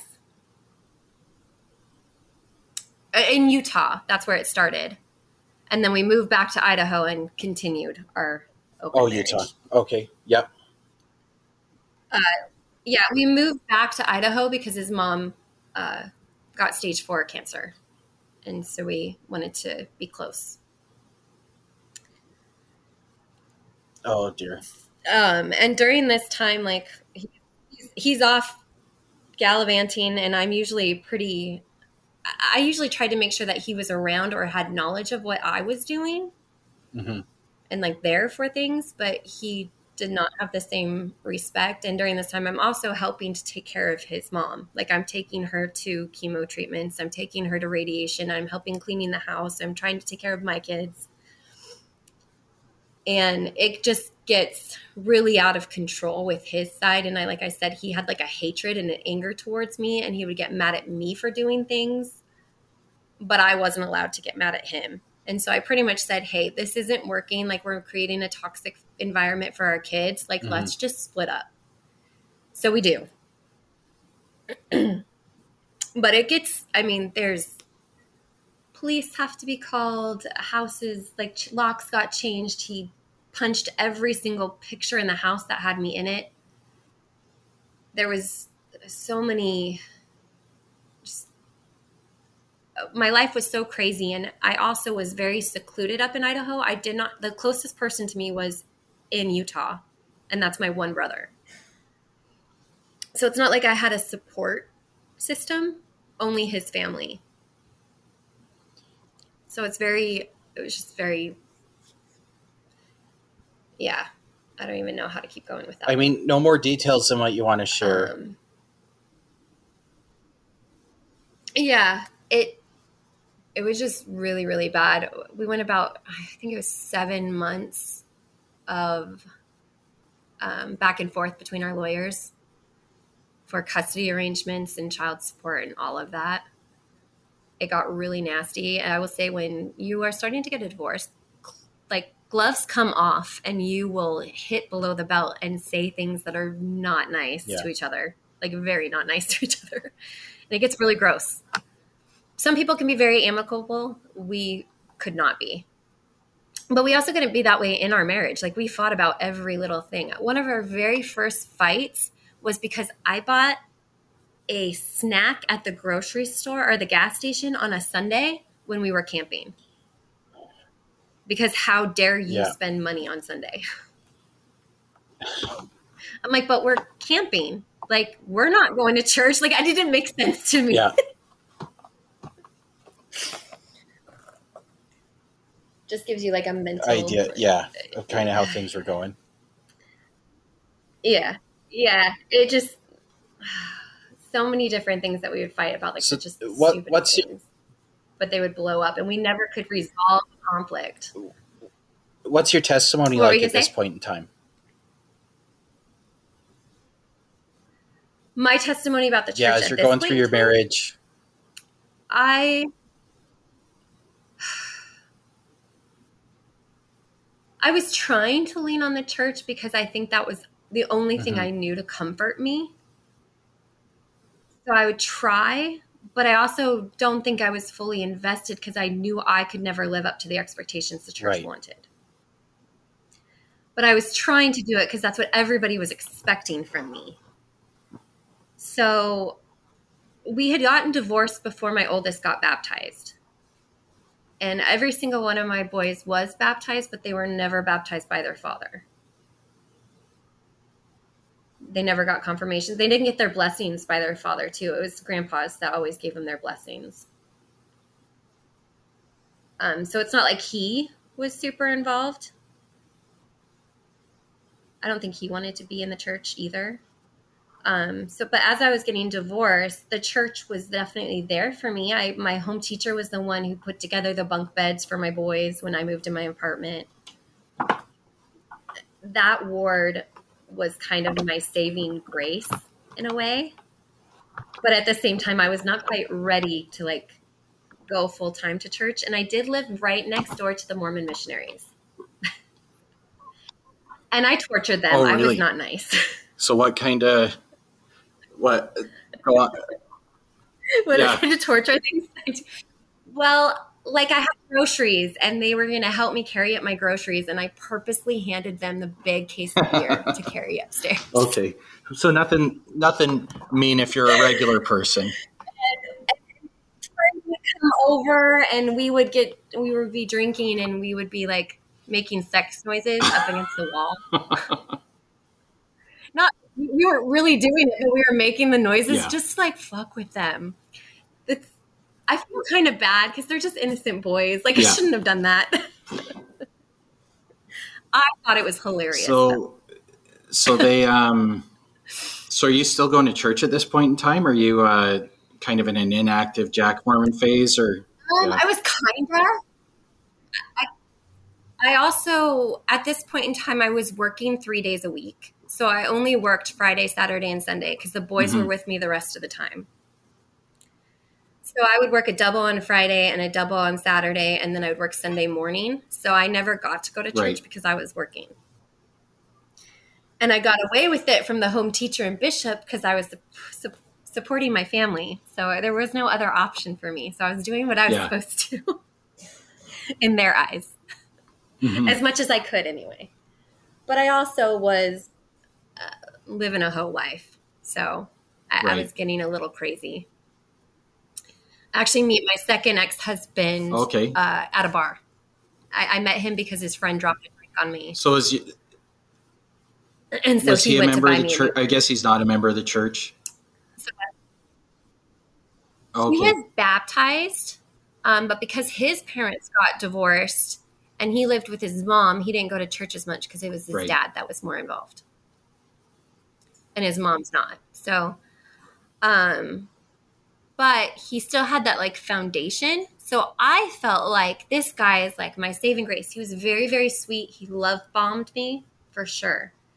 Like he gave me the sob story for his kids and his ex-wife and what they went through. And my heart just immediately started like bleeding for these kids.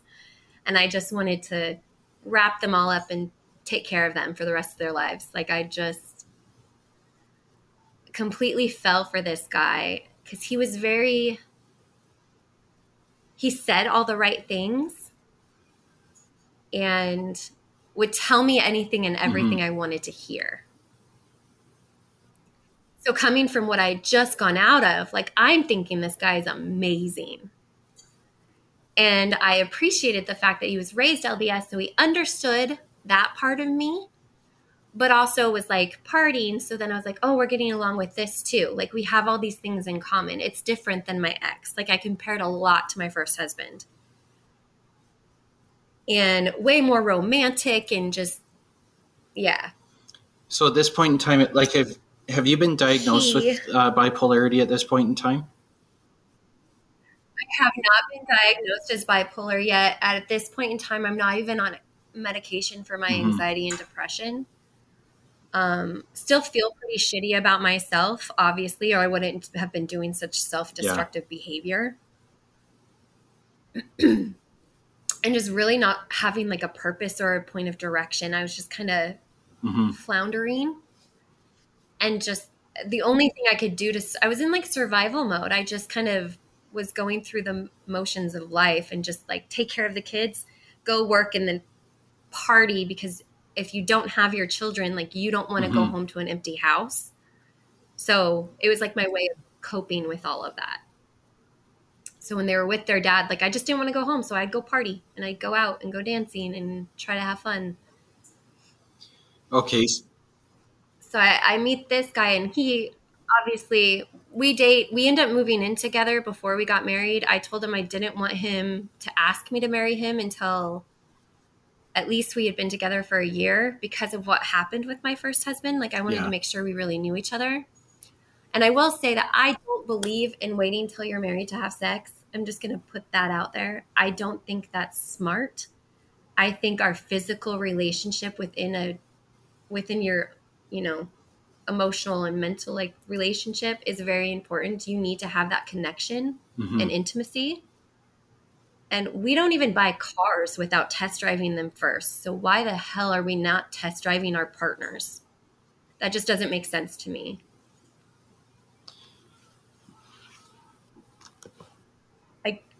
I mean, I get that they want us to be virtuous, but like that's right, where my head was for at. sure. And I think I'm just going to guess, based on the nature of our podcast, probably most of our listeners are going to be in agreement with you on this. So, yeah. In agreement with that one. Yeah. Well, especially because it's the most important decision you make, right? You're going to be with this person for eternity, but yet you're not going to like make sure you guys have like, you got to give it some time to get to really know each other before you jump into a marriage. Yeah. The marriage happens so quick. Ring before spring or your money back. Well, I didn't get my money for back. sure. I think like when I think about my own situation here, or other people who who got married very quick and seem to be still happy. It's like, I just got lucky, or these people just got lucky, because like you lucked out that your wife is amazing. Well, just lucked out that neither of us were secretly crazy, or had some kind of skeletons in our closet, or some, because I know a girl that I went to high school with. She got married to a guy relatively quickly. Turns out he was actually a drug addict, semi-recovering drug addict, and then all of a sudden he doesn't have a job and all the money's gone.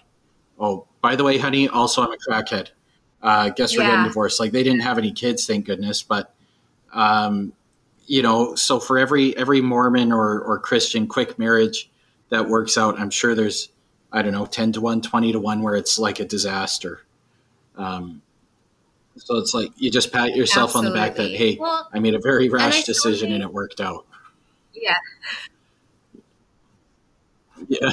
Well, well done. Because I remember her coming on the podcast, and she seems absolutely amazing. And I'm glad you guys have been able, like I said, I have a lot of adoration and respect for you guys and how you handled that situation. That you were just honest with each other and let each other go through what you needed to go through without like.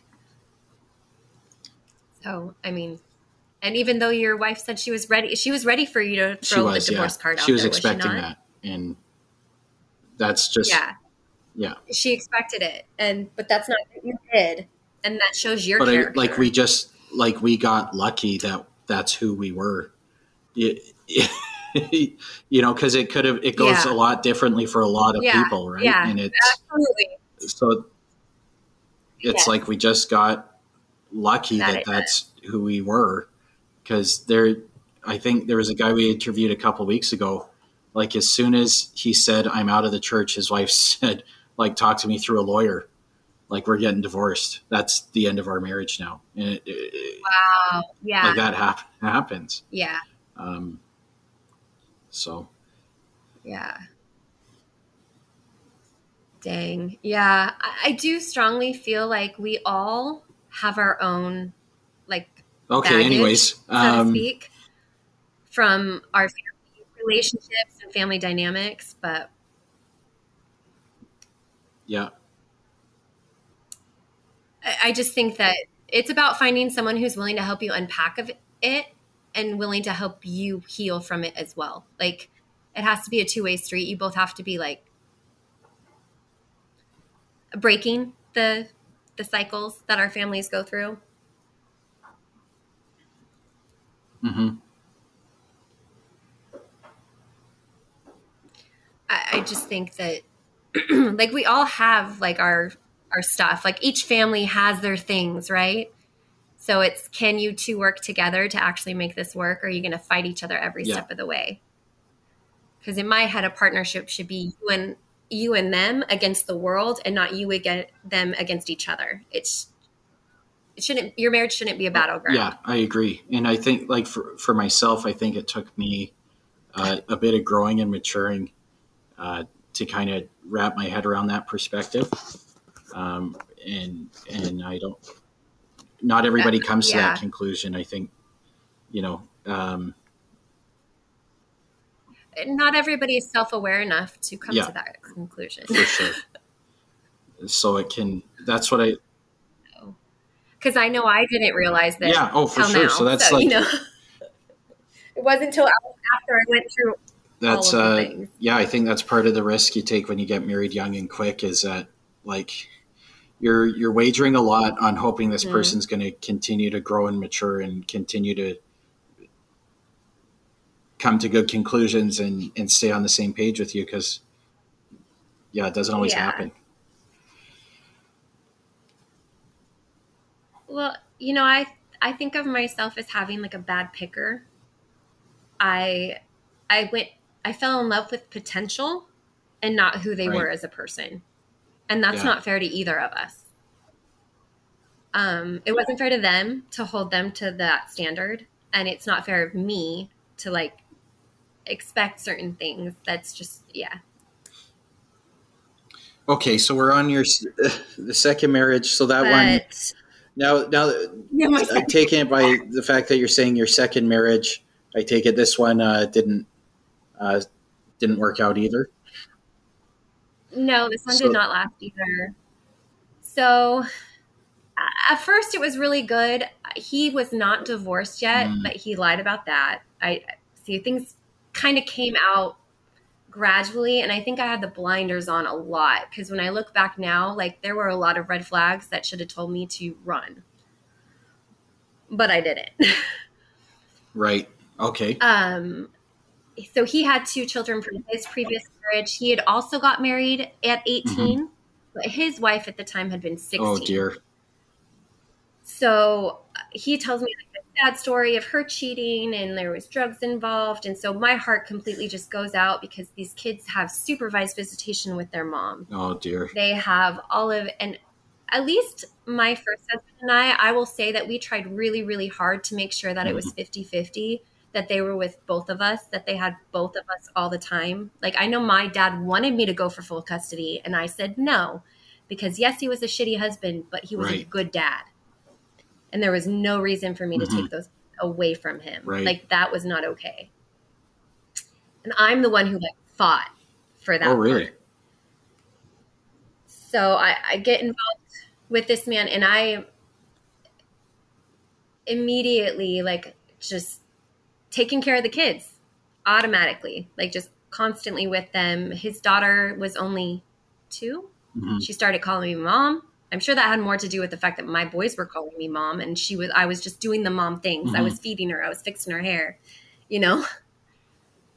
And ended up actually like I said, his ex had supervised visitation. I helped her get 2 nights a week instead of 1 night a week, and I was very supportive of her being very involved in like all of us trying to like work together and co-parent. But when you have your ex, it's not even just your ex that you're having to deal with, or their ex. Then you have to deal with their partners and what their relationship's going through. Because she went through an abusive relationship, and it made the kids never want to go with her. They literally would kick and scream and not want to go.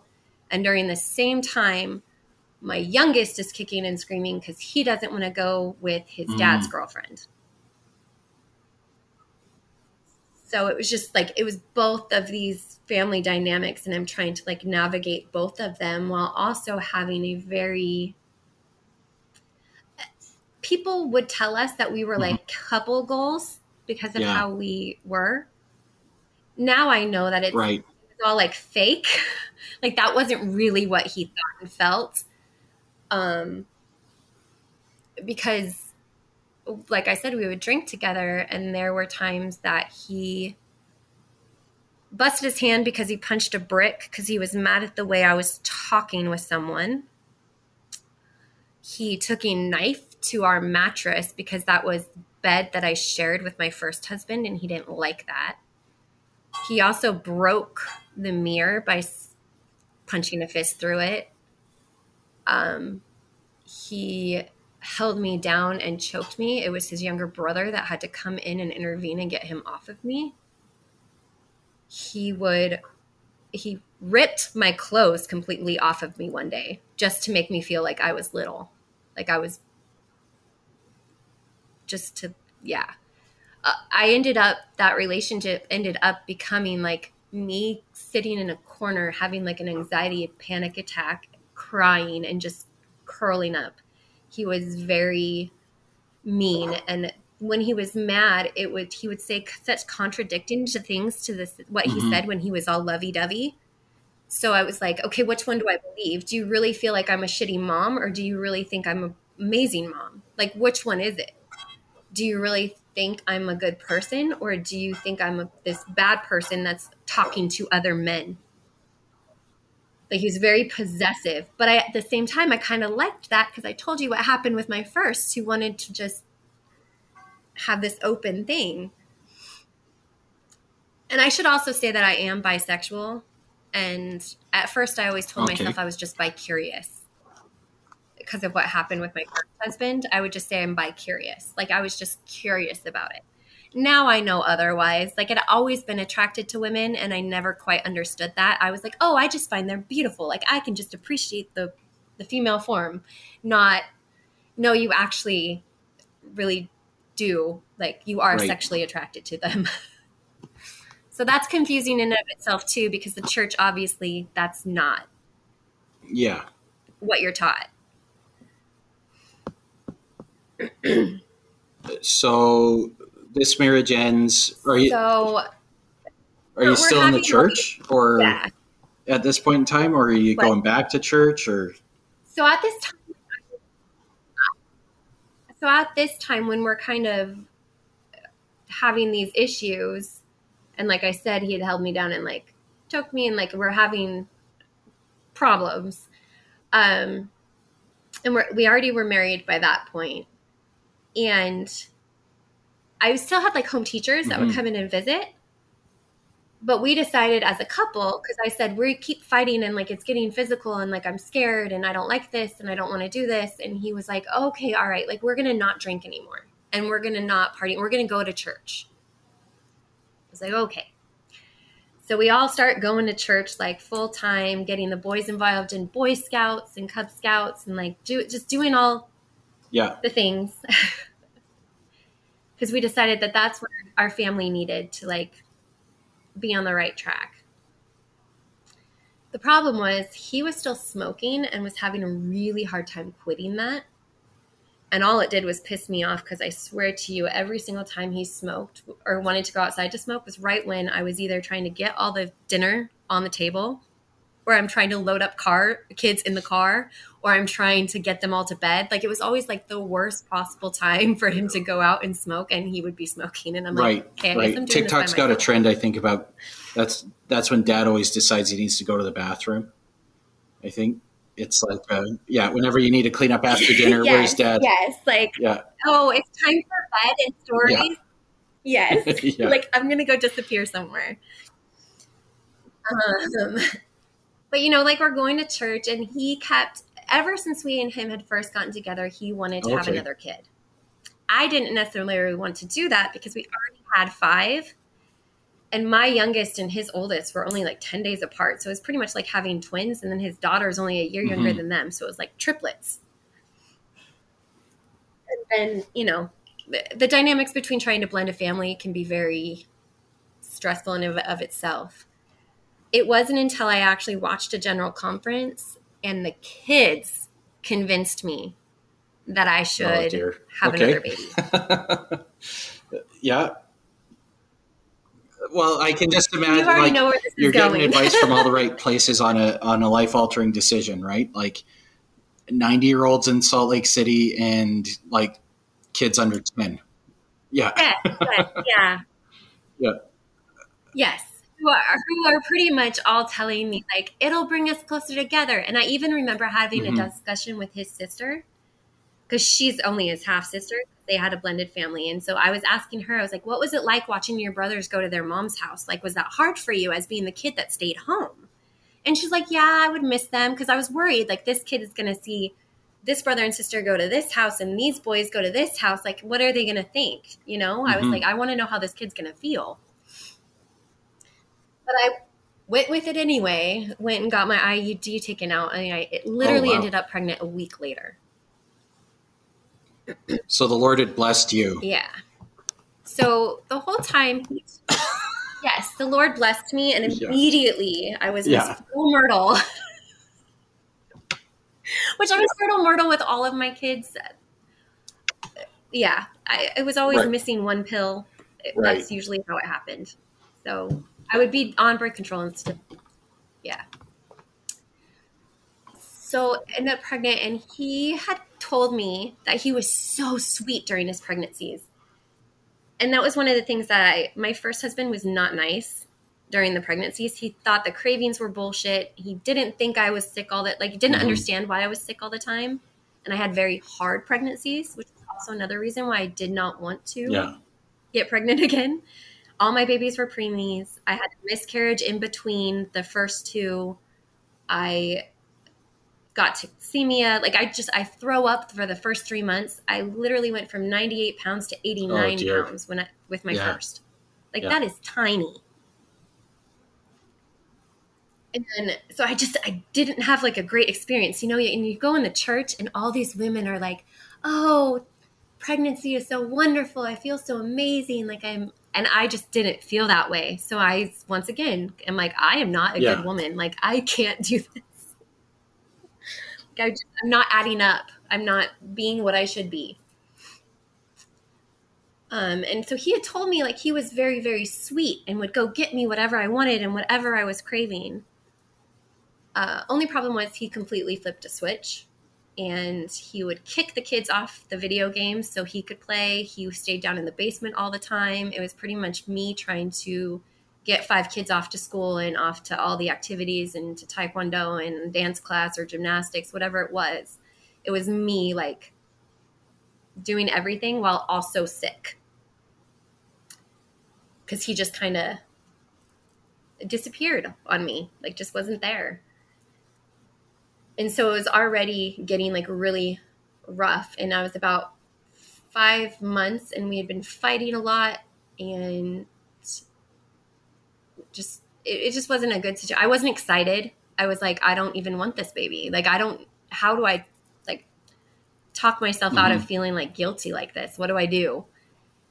And he never went to one appointment with me, which was another like point of contention because he kept saying how excited he was to have a baby. Like he'd been begging me since the day we like got together that he wanted to have a baby with me. And he's not at any appointment. And I go in for an appointment, they don't hear a heartbeat. So my doctor thinks his Doppler's broken. He Mm-hmm. sends me up to the hospital to get an ultrasound. Ultrasound tech gets up and leaves to go get the radiologist. So I already know Yeah. like this is not a good thing. And we had heard the heartbeat the week before or 2 weeks before because I was going in every 2 weeks since I'm a high risk pregnancy. He was being extra cautious. Idaho is also a right to live state. So once they discovered that the baby was already deceased, they Oh, sent me okay. in to be induced. And so I called to tell my mom and his stepmom. And then I didn't even call and talk to him because I was so like he hadn't come to the appointment. If he had come to the appointment, then he would know this already. Right. So Right. I was just like Yeah. kind of being a petty bitch. But go to get induced. That was a whole traumatic experience in and of itself. I will say though that this is kind of a weird twist because I am going to church at this time. And I'm very involved, and I'm a primary teacher, and I'm doing all the things I should. Was I? Yeah, I was a primary teacher, activity days person. So it was the same primary class. It was the girls that were the younger activity day girls. That's what I was doing, both of those, which was fun for me since I had mostly boys. So I was enjoying that because normally they always put me in nursery. Right. I was in nursery a lot.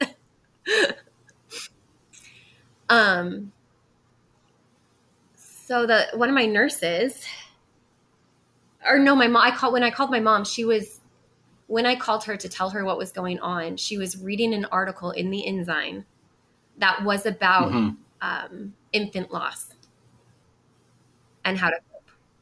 Yeah. Weird that she was reading that article right when that was going down, can right? I pontificate on this for a minute? Well, it's always like, isn't that such a strange coincidence that they were reading this Ensign article at just the right time, but it doesn't take into consideration all the times a disaster happened and they were not reading an Ensign article that had to do with that? Like it's... Oh yeah. We look for the little miracles.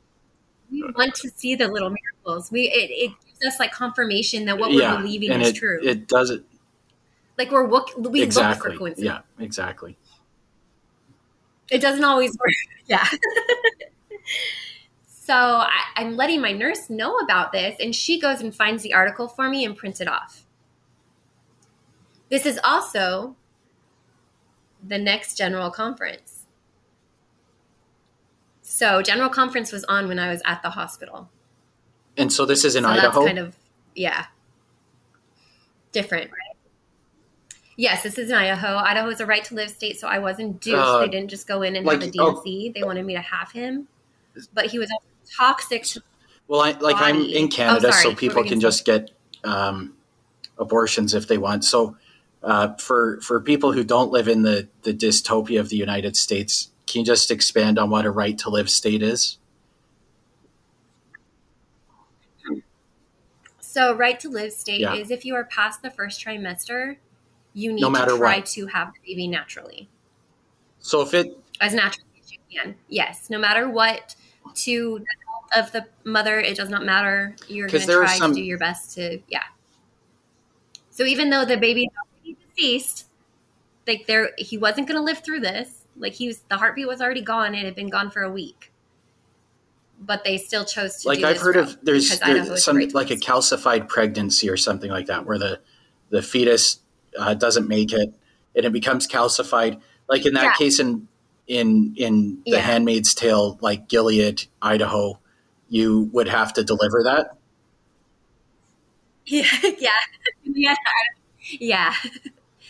So like they induced me. They didn't even give me pain medication. They didn't give me an epidural. They just induced me. That is so painful. I'd had an epidural with all my other ones, and I was like, why aren't you giving me drugs? Like he's not, like, at least make me comfortable.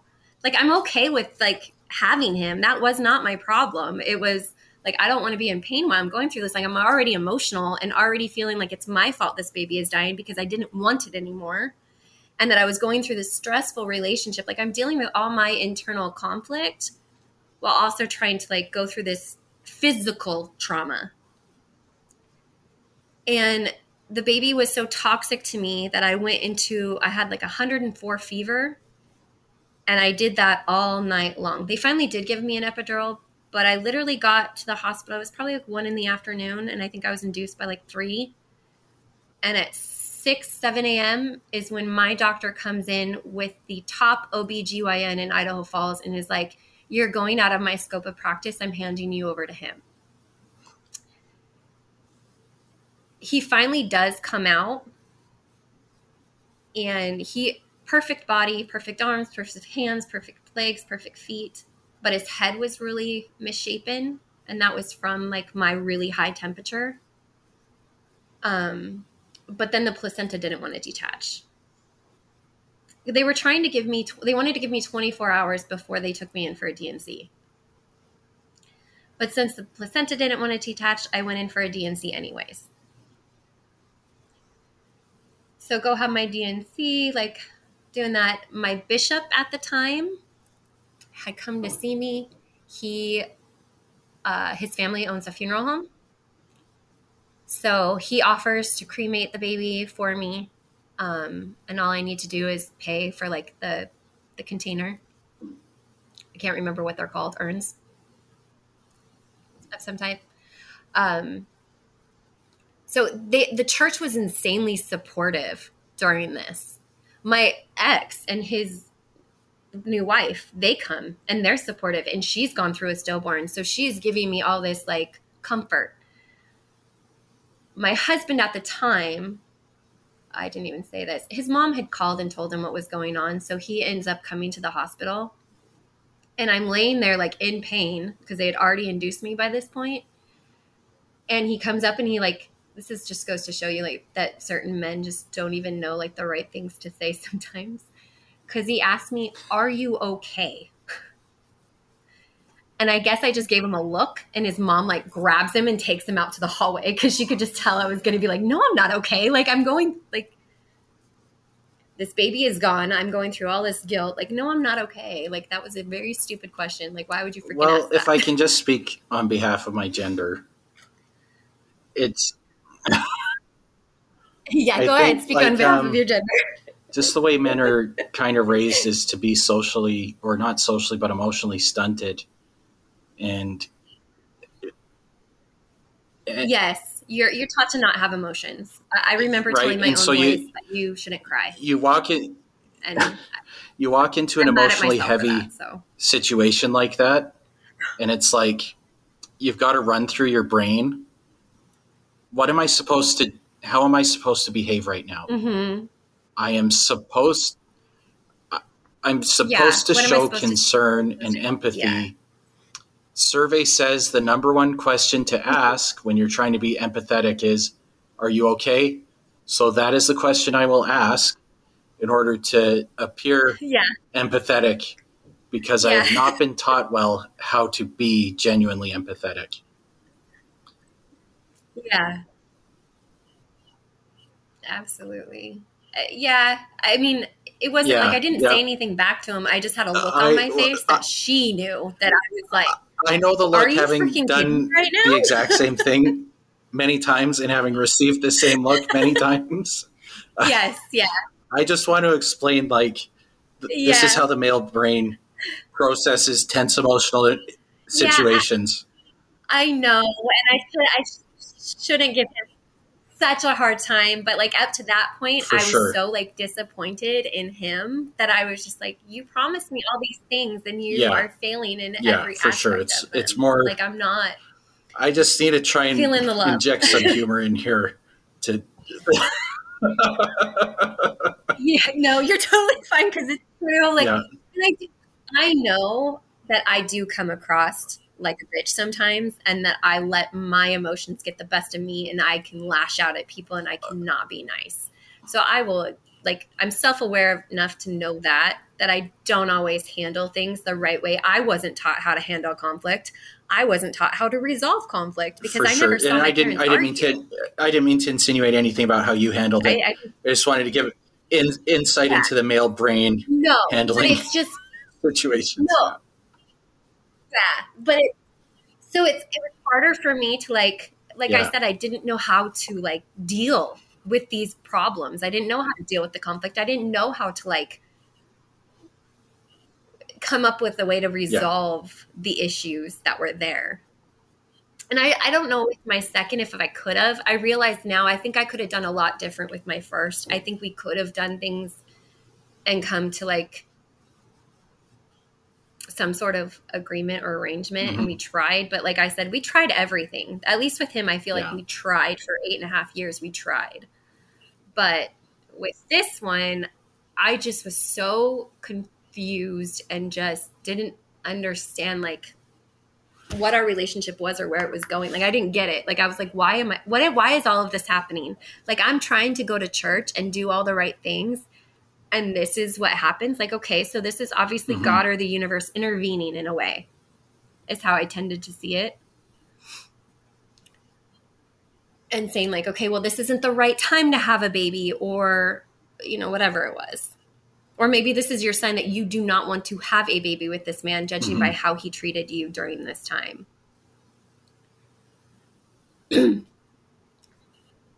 what ends up happening after is just kind of crazy. I ended up having to go in for a second DNC because I kept bleeding even after. So then they went in and they find tumors and fibrous cysts and all this other stuff. Luckily, everything came back clean and not cancerous. But that was like another like nail at me that I was just, okay, well, now I'm having all these health issues. This is fun. So I'm already depressed and already, yeah. We, I'm like trying to think how to say this.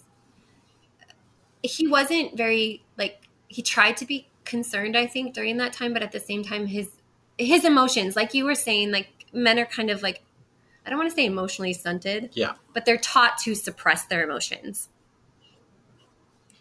And I was very sad. And I think a lot of that has to do with my own guilty feelings of like not wanting it and then it happening, that it doesn't come to pass. The emotions of my kids being so excited and then being heartbroken when they lose their little brother. So it was just all these things. And I was trying really hard because my mom would say, like, just be honest and tell him if you're having a hard day.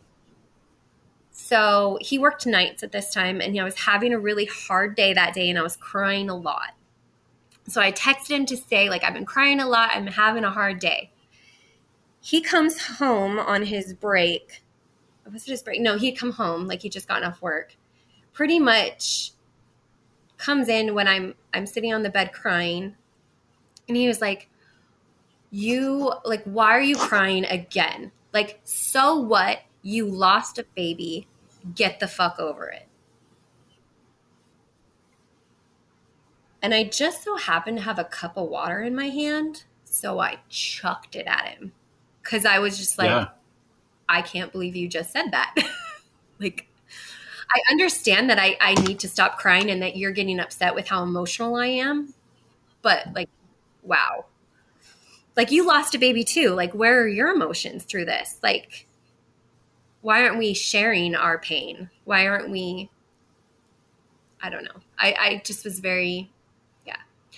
I throw a glass or a cup of water. It wasn't glass. It was plastic.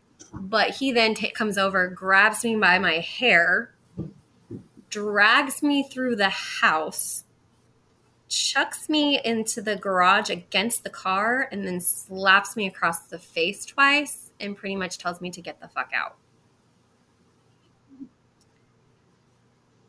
I think I cried in the car for about 2 hours. And then I went back in because the next day was Thanksgiving.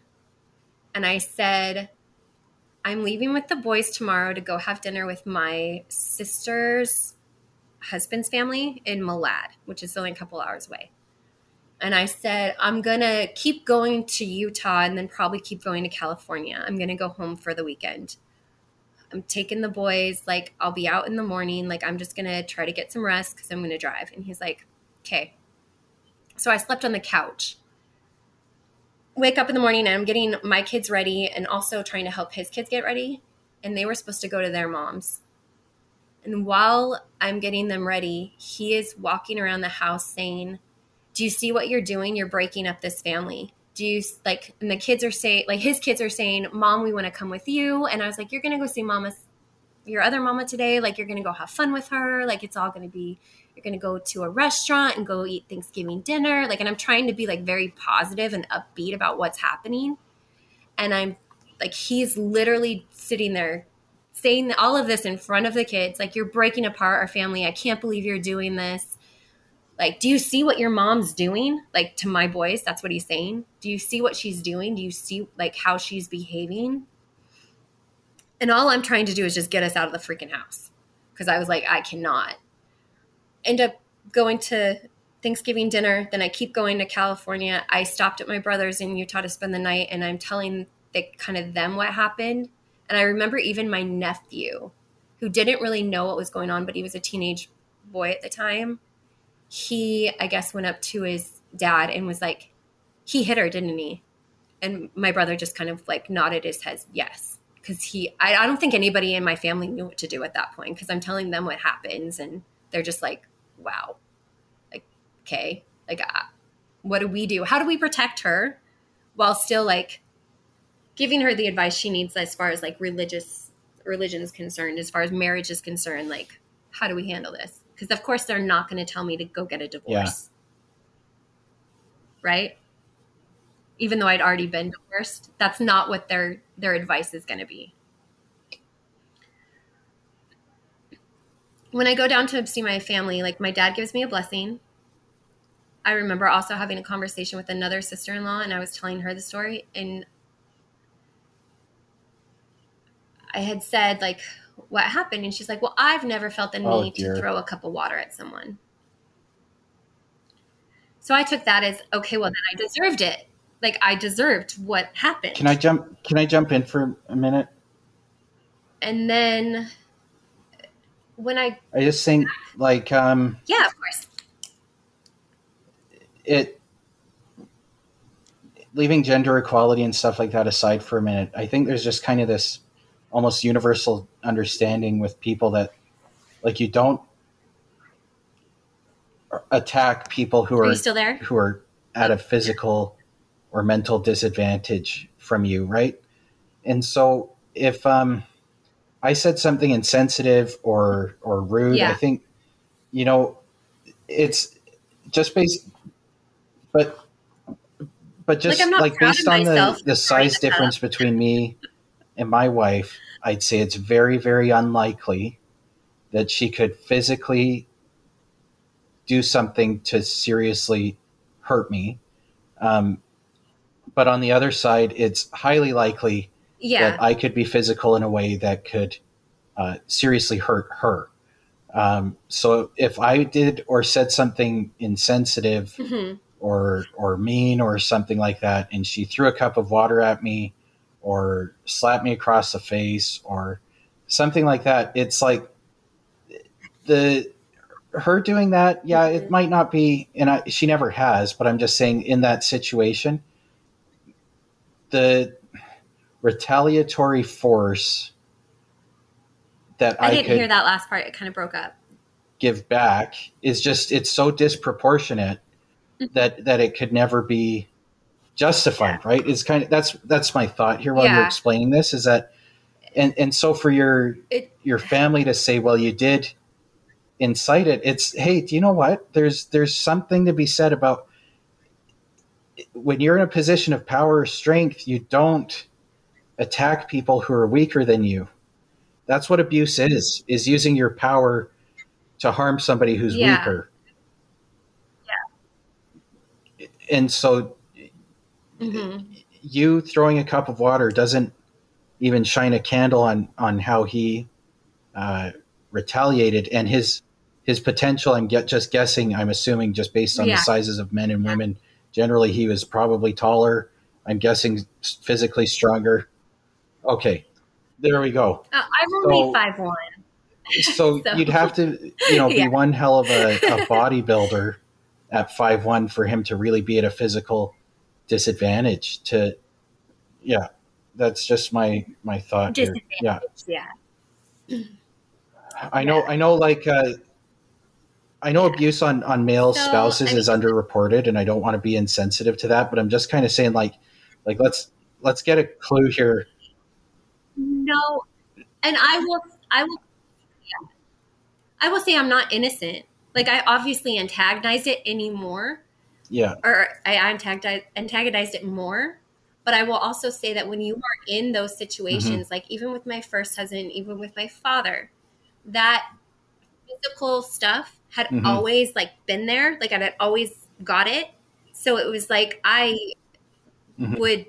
think I was just retaliating as well because I would be hurt. And so you're just in this traumatic thing where you just are just lashing out at each other. Like it's not like I was innocent. So I'm never trying to sound like I'm completely the victim, because I realize that there are things I should not have said, things I should not have done. But when you're in those moments, rational thoughts kind of go out the window. They're not really there. And also part of being bipolar Mm-hmm. is we have impulse control issues where you're just Yeah. very impulsive and you do things that are risky. That's kind of part of your personality kind of, and that can be detrimental to those kind of relationships because you just, yeah, Right. like word vomit and just bleh, I Yeah. don't know. You say things that you probably shouldn't. So obviously I went to my family. I got a blessing from my dad. When I'm heading back, I drop off my boys with their dad. I say thank you for letting me keep them all weekend because I wasn't supposed to, and kind of let him know what's going on so that he's well aware. And then I go back to the house and I have a cop meet me. And the police officer and I are standing outside, and he said, if for any reason you decide to not press charges, all you have to do is give me a look. I know the look.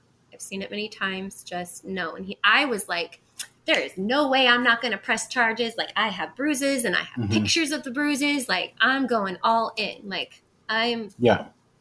like this. We're going down. I guess it's going down. And I guess his kids had been watching. And so they ran out the front door when I'm starting to walk up. And his son says, Mom, Mom, Mom, we prayed and prayed and prayed that you would come home. And I looked at the police officer. He just nodded his head and went back to his car and drove off. I stayed for Mm-hmm. another 6 months, like with him. But at that point too, I was so, like, I was numb. And I wasn't giving him the reactions he wanted. He would say things to get a reaction out of me, and I wasn't going to play that game anymore. So I Mm-hmm. was very unreactive to anything and everything he said. Because I think I learned, like, okay, well, you antagonized it, so you're just going to not react. Although that would piss him off even more, because then he wasn't getting a reaction. But it was like the Yeah. only way that I could mentally cope with the fact that I stayed. And I know I only stayed for his children. Like, I know that's the reason. And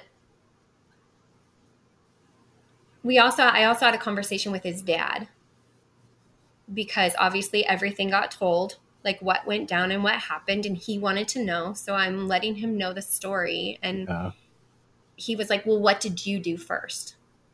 Like, what caused this reaction from him? So once again, I'm being told, like, you did something to cause him to behave this way. Like, this is on you. And I already have like no Yeah. self-worth and don't love myself at all.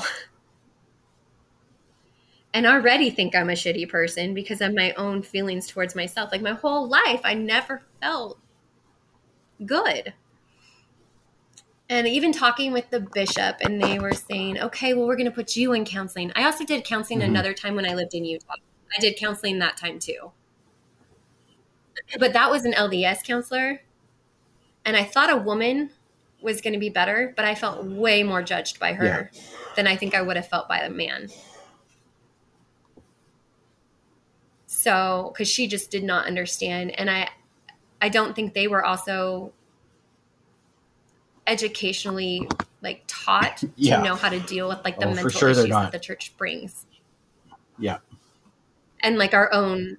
Yeah. Yeah, they don't have like the right tools, or they're not taught to have the right tools because they're Yeah. so involved in the church that they think things are a certain way as well. So, okay. So, is that kind of the end of that relationship, or?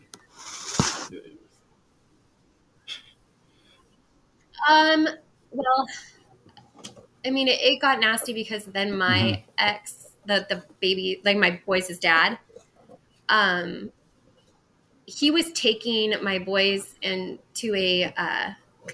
detective with child care service, or with child protective services, Yeah. because he thought something else was going on.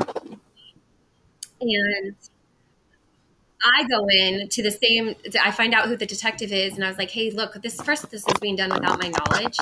Second, like, just talk to me, tell me what's like Mm-hmm. happening. Like, what am I not seeing? What am I missing? And this detective was like, well, why don't you just give me your story? And so I kind of start telling my story. And he's like, wow, you actually have more on your ex-husband than they do on you. Yet they're the ones who are bringing you like into Oh, this. wow. And I was like, he's like, I've never had that happen before. And I was like, well, all I care about is that my boys are happy and healthy. Like, so however this goes down, like, that's all I care about. Like, let's just, yeah. Because of that all going down, second husband decides that he no longer wants to deal with it and that he doesn't want to be like involved, which to me is kind of a red flag, saying like there's something going on that you aren't telling me. So pretty much when he said that, I was like, well, there's the door. You don't have to deal with it. So he leaves. He leaves and moves like his shit out. And like, obviously we're in a ward where we all live right next to each other. So they all see him leaving and packing his stuff. Right.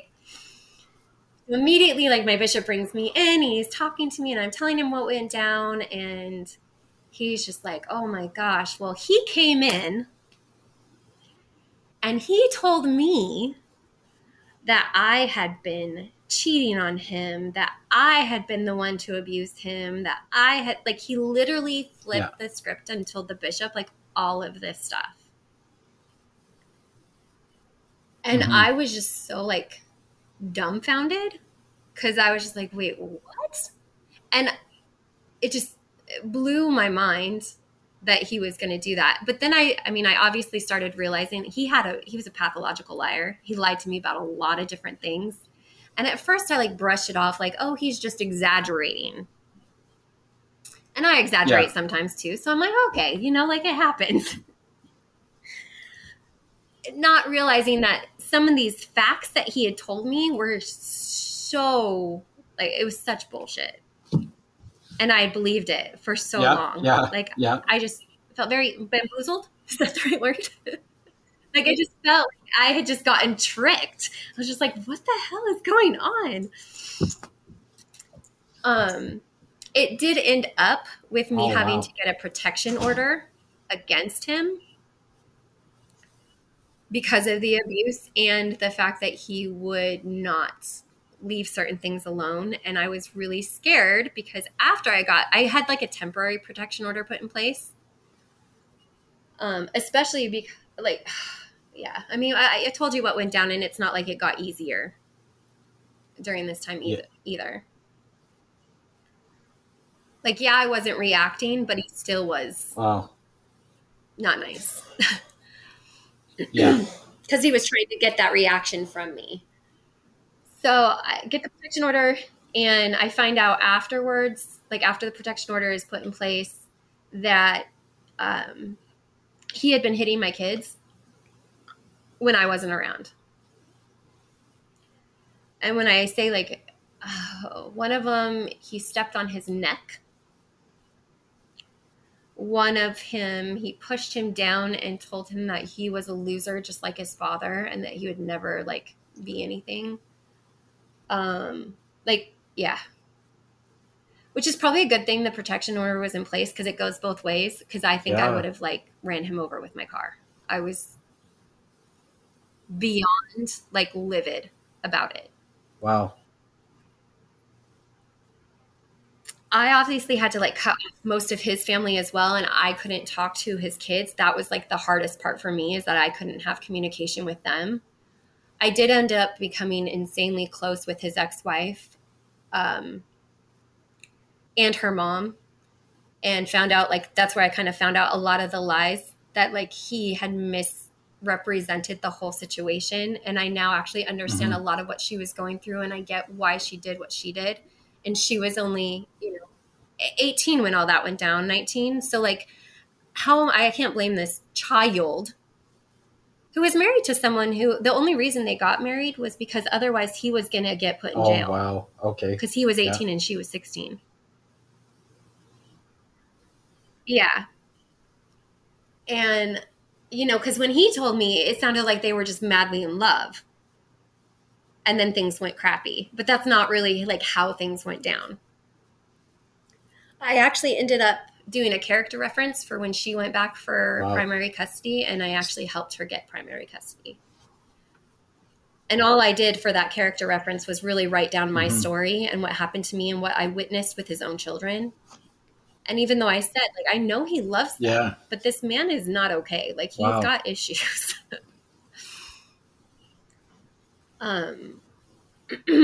He also, he responded to the protection order, but he didn't respond to the divorce.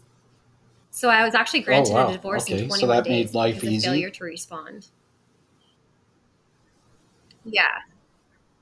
That part was easy. Protection order, because we actually had to go to court and like get up in front of a judge and like say our story. And also at this time, just because to tell you what kind of a human being he was, when he moved all of his stuff, he took my Jeremiah is what we named him, the stillborn, because that means God will raise up. In my head, that sounded like a good idea. And all of my other boys are Hebrew names. So I was kind of sticking with the theme. And he took his ashes and like the memory box that I was given, but did not take his own children. So he's just being spiteful. And I think the only reason, yeah, he was just being spiteful, especially because when I held the baby at the hospital, he wouldn't stay in the room with me. He didn't want to be there. He didn't want to see him. So like, to me, I was just like, what? Like, you don't make any sense. You're just being like a spiteful. And I remember my lawyer in the courtroom yelling at him as he was walking out, hey, we want those ashes back. It actually ended up being his ex-wife that got the ashes back for me. She was picking up her kids and saw the box and grabbed them. But I also gave her the baby books that he left because I was like, he moved out. Yeah. He's not allowed to come back here. So I'm going to just give them to her because,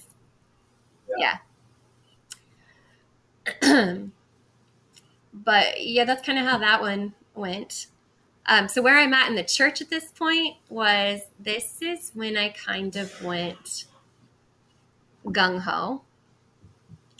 When I was talking to the brother in Utah about everything that went down, he told me that, and I know he meant well. I'm not trying to shit on my brother right now. Like, I know all of my family, when they gave me this advice, it was coming from a good place. I know that. But at the same time, I'm seeing the detriment that it did to me in that process. So he said, Satan doesn't really want me. He wants my boys because they are future priesthood holders. So at this point, even though I know I'm not the good Mormon girl I'm supposed to be, and I'm not like the straight-laced Molly Mormon, whatever, I was like, does not matter. He wants my boys. I'm going gung-ho into this church thing. And this bishop, which was super supportive, and like he's gone through so much with me already. And this ward was absolutely amazing. I will say that they are amazing human beings, and I was very close to a lot of them. And one of the ladies who was my activity days partner and my primary partner, she had also been divorced, had also been in an abusive relationship. I think he purposely set me up with her because he knew that she was going to understand a lot of my issues and like what I was going through. So I start going ho. He says, let's get you to the temple. Because that had been something that me and my second husband were going to work towards. But he was like, let's just do it. You just go. You take out your endowments. I was like, okay. So when I go to take out my endowments, that was like a whole different experience too, because you've been to the temple.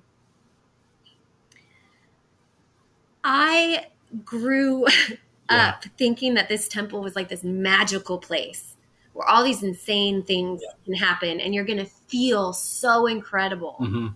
And it's just going to make everything better. Oh, yeah. Naive.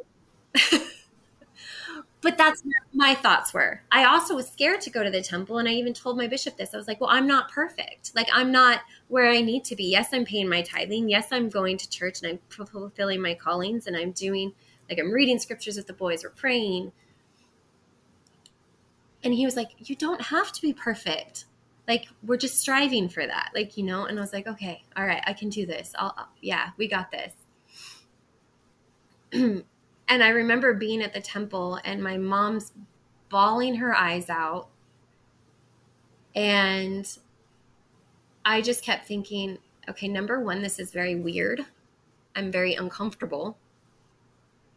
Second off, like, I didn't really learn anything I didn't already know, Mm-hmm. except for certain things that just made me feel like I am in a cult. Yeah. Yeah.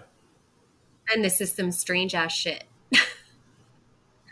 And I'm not, like, I was just like, I like got worked myself into a frenzy, feeling like I wasn't worthy enough to go here, and this is what it is. That's an interesting response. That's a very interesting response. Yeah. It was just very odd. Yeah.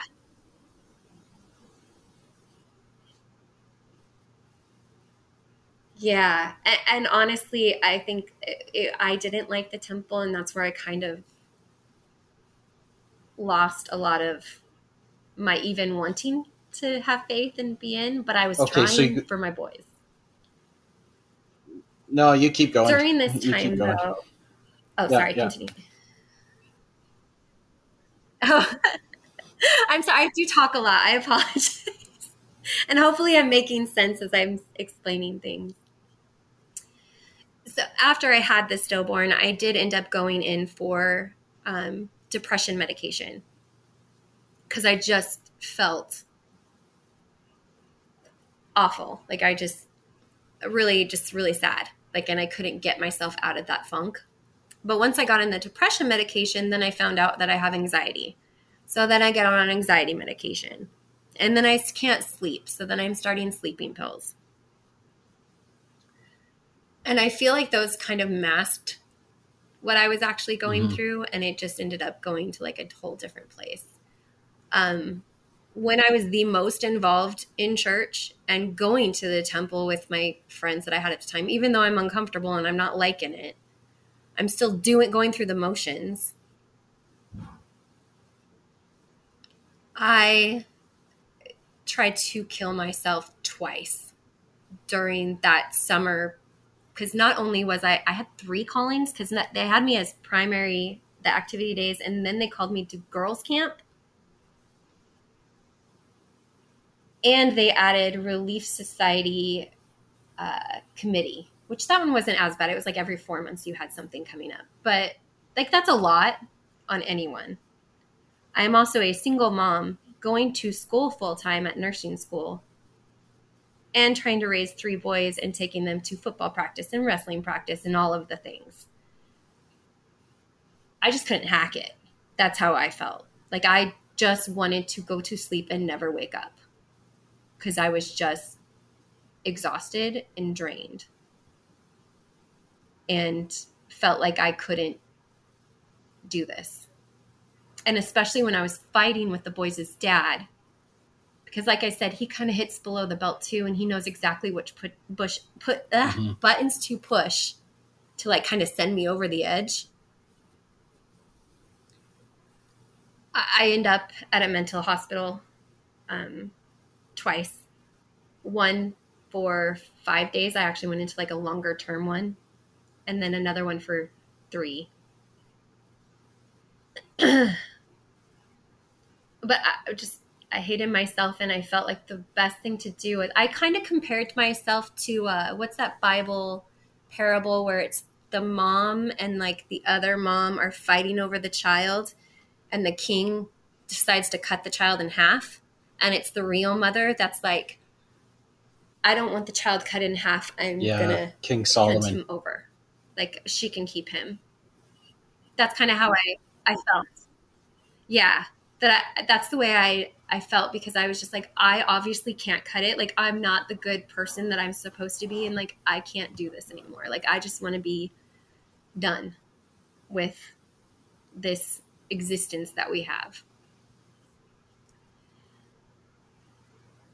When I was in for 5 days, I had a therapist that was absolutely amazing and was willing to work with me on a lot of like different aspects of like what I had been going through, and I absolutely appreciate him. I went to him for 2 years. He's actually the one that said, I think we need to go to a psychologist and get you a diagnosis because I think you're bipolar. So that's when I found out that. And that made a lot of sense to me. But also at this time, I am lying to the boys' dad and saying that I was in the hospital for some heart thing and that it was I just had a bad reaction to my pills because I didn't want to tell him where I was at mentally because I thought he was going to take the boys away from me. And I was still clinging to that, which is so fucked up of me. And I'm really mad that I wasn't just honest in telling people exactly how I was feeling. But I also think that mental stigma of like what other people think comes into play in that. And I didn't want to admit that I was feeling this way. And even though he knew, like he's not stupid. I'm sure they were very aware.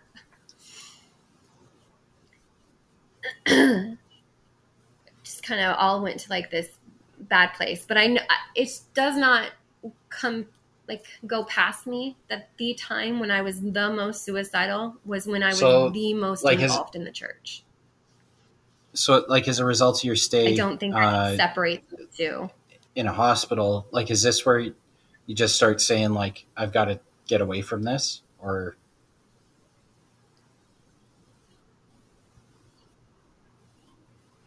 no, that's the amazing part. I clung even harder onto the church. Wow. Okay. And I had but yeah, I'm still not being obedient because I'm still having my boyfriends. Because even though I stayed single for quite a bit after my second, just because I was not ready for anything.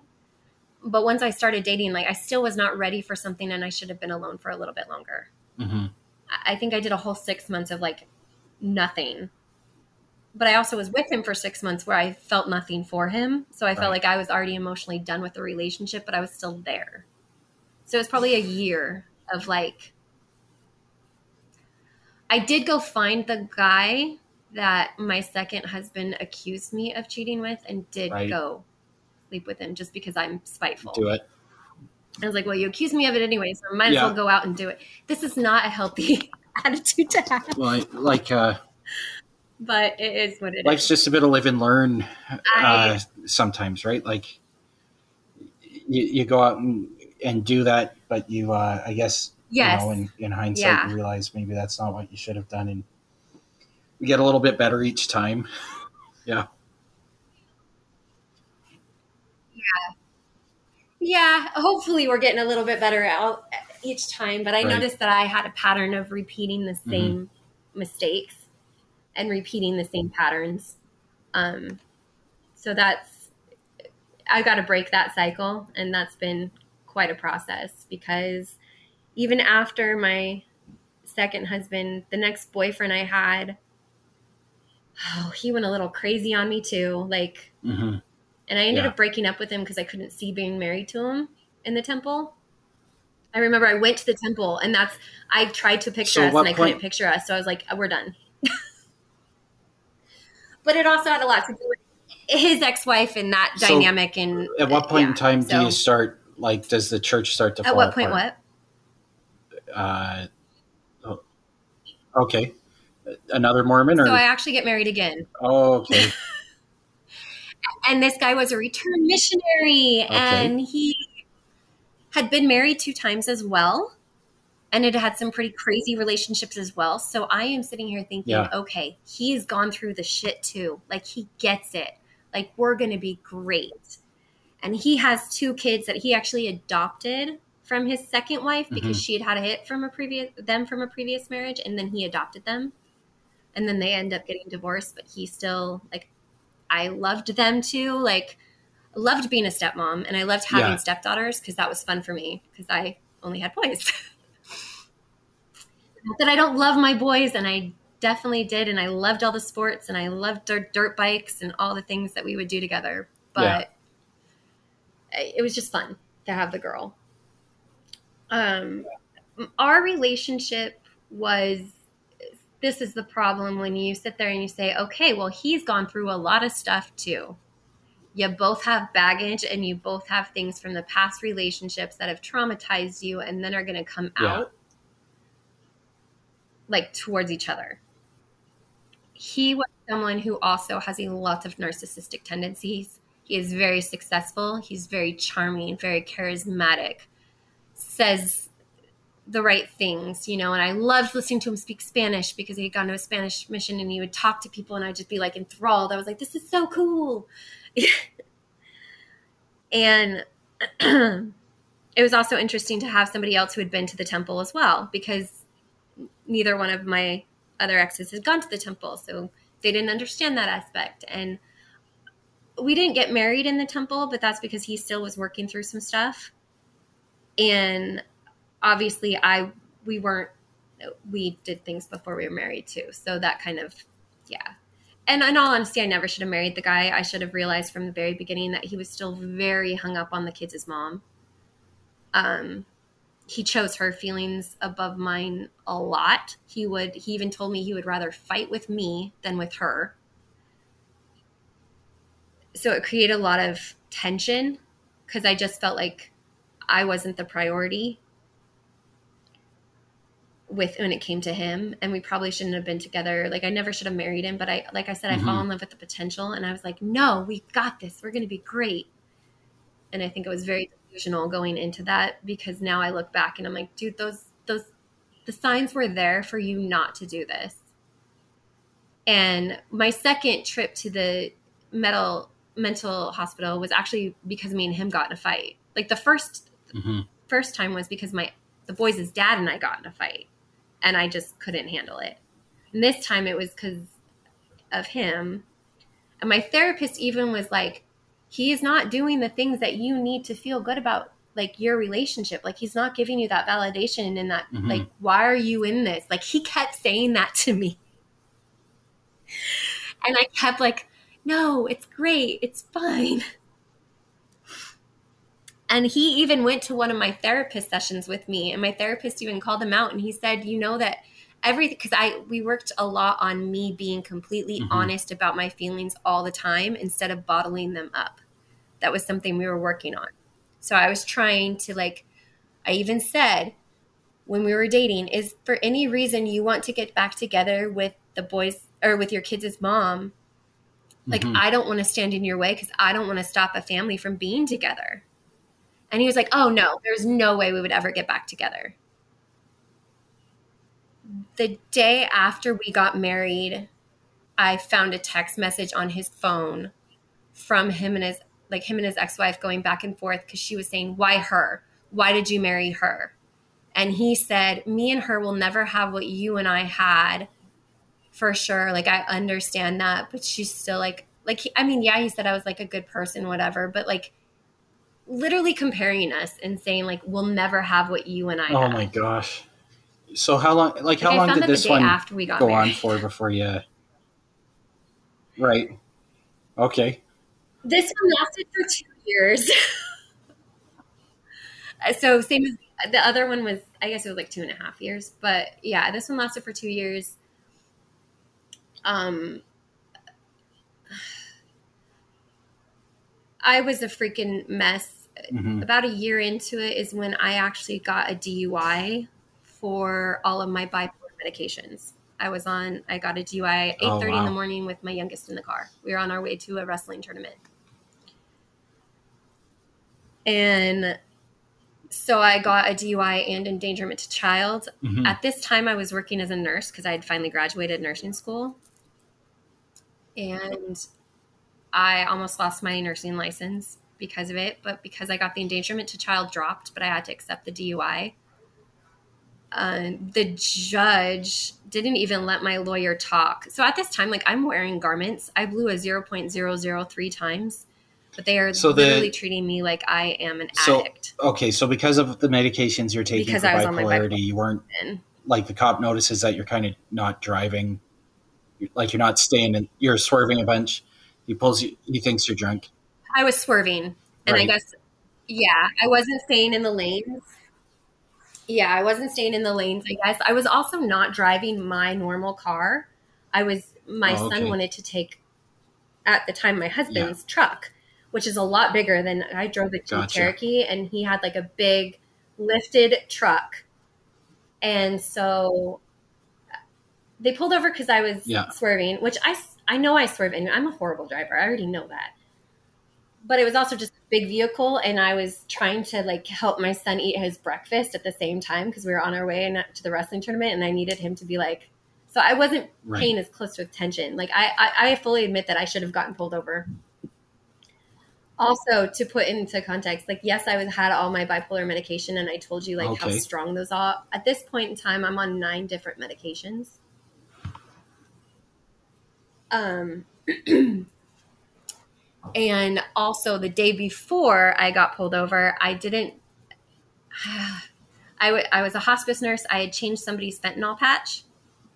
The fentanyl patch, when I went to go stick it in my pocket, Oh, it okay. actually went up my sleeve of my sweatshirt that I didn't notice until I got to my job to do all my charting because I would go home to home. And I didn't realize until I got home from my charting, and like I just took it off and threw it in the garbage, not thinking anything of it. That had been Right. on my hand or my arm for probably a good 2 hours, 3 hours. And so that played into my DUI as well. Like I said, the judge didn't even want to like hear it. In his eyes, I was a Mormon nurse that was abusing medication. They didn't even look at my psychiatrist notes. I had been on all of those medications, well, maybe not all of them, but I'd been working with my psychiatrist for 3 years. He wrote a 3-page letter on why I was on every single medication and my reactions to them, and that I Yeah. never had a reaction in the past like this. So first offense, right? So this ends up pushing you over the edge into.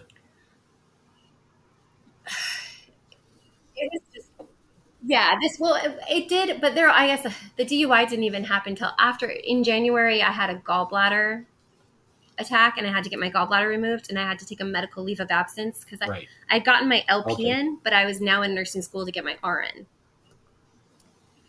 So I have a medical leave of absence. So I'm already depressed because of that, and depressed because I'm not working because I'm so sick, and it took me months to get my surgery. So then I'm starting to work again, and I get the DUI. And obviously I'm about to lose my job. And so I went into like a deep depression where I did not want to get out of bed. I also had been so sick to that point that I was in bed a lot. So then my husband and I are fighting about that. He's to the point where he's drinking. The second he got home, he would drink like a bottle of liquor and pass out on the bathroom floor. Like that was like a nightly ritual. And at first I would like throw the pillow and the blanket down on the floor and be like, rub his back while he's puking. I stopped doing that because I was just like, I hate you. Like, why are we doing this? And then we'd fight because he would be like, you're being lazy, you're not getting out of bed. And I was just so depressed. And honestly, if he had probably just hugged me and been like, hey, we got this, we're going to get through it, I probably would still be with him. But because he didn't do that, and then I found out about multiple other women that he was talking to. And so I kind of flew off the handle. And when I found condoms, I was just really done. I was over it. So I asked for a divorce, and my mom was concerned about my dad's health at the time. So she's like, why don't you move back home and help me with dad? So I'm talking to my boys about this because I'm realizing that in order to get away from this guy, like I need to leave because he also got abusive. I had a black eye at one time. I will say that I'm the one who slapped him, but that was because he was like screaming at me in my face, and I'm sitting on the couch and he was like towering over me. And I slapped him across the face, and his knee-jerk reaction was to pull a fist, throw it back, and just boom. And I end up with a black eye. Yeah. So very abusive again. So I felt like my only choice was to just go home and like reevaluate everything. But I was talking with my boys and I was like, do you feel like I'm abandoning you? I don't want you to feel like I'm abandoning you. And they're like, no, Mom, go take care of Grandpa. It's okay. We realize you need to get away from him. Because, I mean, I'm exposing them to every freaking toxic relationship one after another. It's not like they're not observing things. And even though I try to hide it, they're still seeing it. And I felt like I completely failed. So they didn't come back to your parents' house with you. They stayed with your husband at the time. Yeah. No, they wanted to stay in Idaho because they loved the school they were at. They got to play all the sports. Yeah. And we were, I will say we had a lot of issues with my youngest. He's quite the troublemaker. I think he is also bipolar. He had an impulse control problem, ADHD, behavior issues. He got suspended multiple times, then finally got expelled. Yeah. We even switched schools. We even dropped him a grade thinking that it was a maturity thing. It just, right. Yeah, it was just one thing after another. So things were just really rough.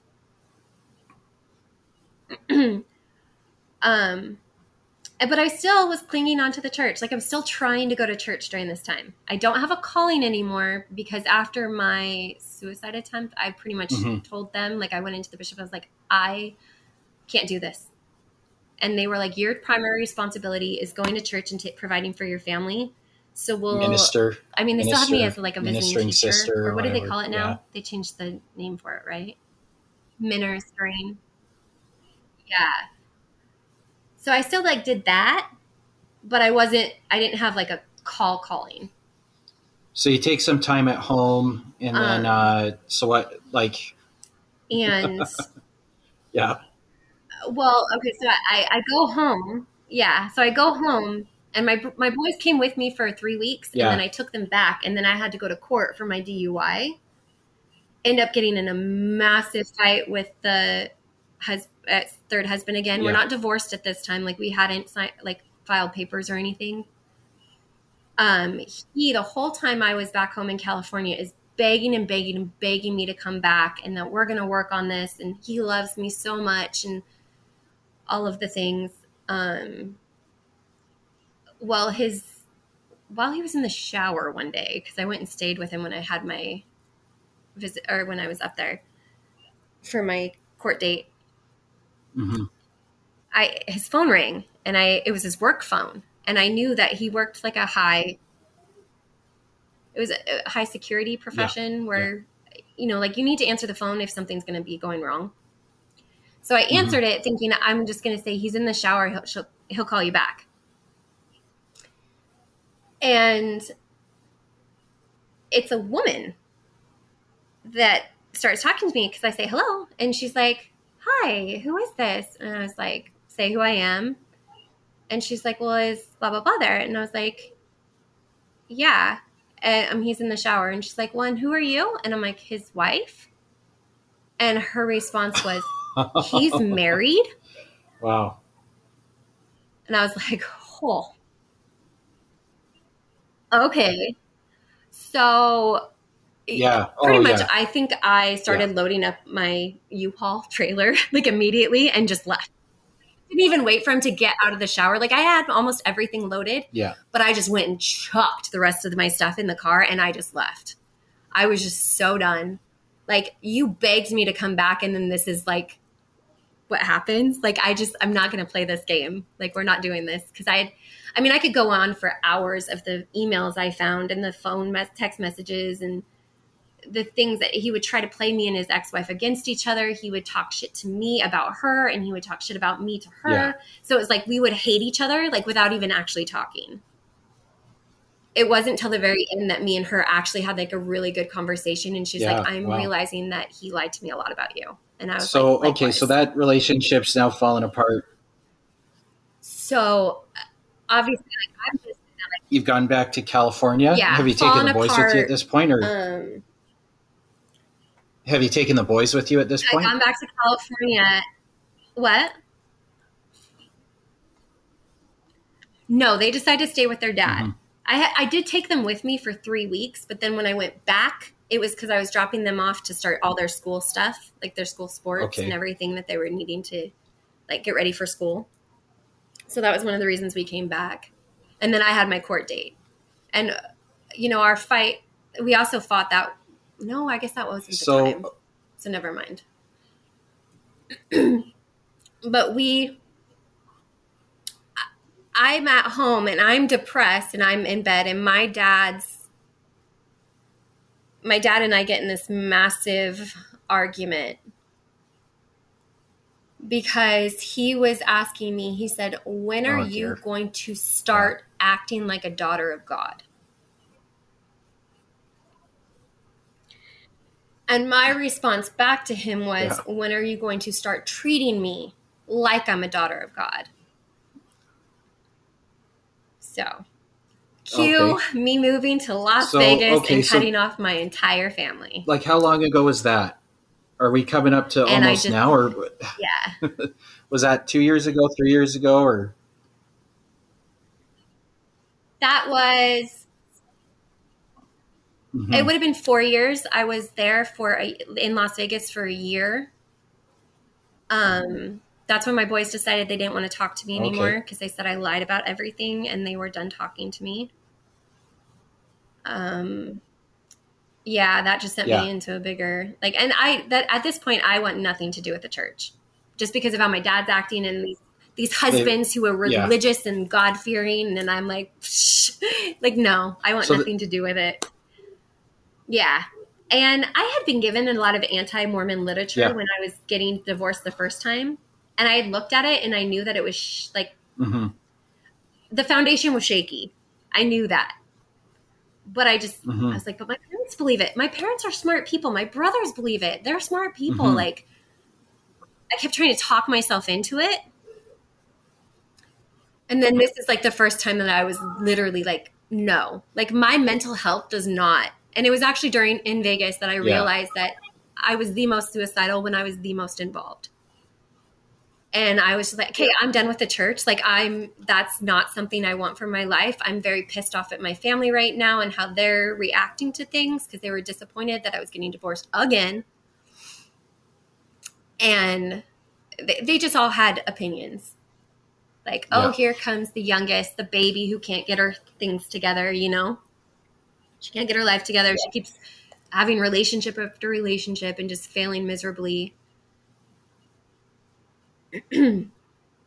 So I didn't talk to my dad again, and actually until my mom called me after about living there for about a year and asking me to Mhm. come home because they just had a family reunion that I did not go to, that I Yeah. actually was supposed to plan. I kind of feel bad for that one because it was my turn. Yeah. Whoops. Failing all over the place, just failing at life. And my mom asked me to move back home because my dad's not doing well. And I was a hospice nurse. That's what I was trained in. So I moved back home. I was home for 3 years, and he wasn't doing well when I first moved back. And we kind of got him to a better place. And me and him were Mhm. actually able to heal the relationship that we had struggled with for so many years. And I talked about my mental health and how I Mhm. felt about the church. And he Mhm. understood why I felt that way. And I think that big fight when I said what I said, I think that was a wake up call for him. Like, oh, I'm not Yeah. treating her Yeah. like one. So why would she think she was one? And I think it made him take a second look at how he was handling situations. And I was very forthright with both of him and my mom, saying, I want nothing to do with the church. I do not want to be Mhm. contacted. I don't want you guys talking to me about it. I did start to let my mom tell me stories, like when she went, because she was a temple worker. I would Yeah. like let her like Yeah. share, but I didn't really have a lot to say. I was just kind of letting her share. They were very good about if there was going to be there was like a church or a Mhm. family Zoom meeting that was going to be like a church related. And Mhm. I said, no, thank you. And they were very nice about that. I did have to send out a letter to all of my siblings saying sorry for blocking you guys all for a year. I was going through some stuff and I kind of said my piece and said what I'd gone through, and it was like, this is where I'm at. Love you Mhm. all. Yeah. Please don't come at me is kind of what Yeah. I'm Yeah. saying. And like, don't preach to me either. Like, I'm not here for it. So that was kind of that. And my dad did just barely pass away Just this past April. in April. So this past April, yeah. Yeah, we had his funeral in May. My boys, actually, my two oldest boys did come to that with their dad and stepmom. So I was very happy with that because that was like the first step in, I feel like, that relationship. And I knew it wasn't for me. It was for my grandma Mm-hmm. or for their grandma and for their grandpa. You know, that's why they were there. But it's those the just toxic relationship after toxic. And I talk a lot about even my talking more too about with my nieces and nephews. Like, I'm realizing the generational trauma and the church and what it does has affected all of us. We've had it blows my mind that it was my nephews left the church before I did. And I don't know why that makes me like, I'm proud, but at the same time, like, Jen, you should have been the example. Mm-hmm. Sorry, I said my name again. You should have been the Oh, example. You that should have no. been the one that was Yeah. like blazing the pathways. Yeah. But yeah. So, but then listening to your guys' podcast, that's been more of a, like, I don't think I was even emotionally ready and mentally ready to even approach what the church actually teaches. I was just like, it mentally fucked me up. I'm not doing it. And now I'm getting Yeah. into oh, like, this all makes more sense now. You're being taught this over Mm-hmm. and over. Like, it just makes, yeah. Wow.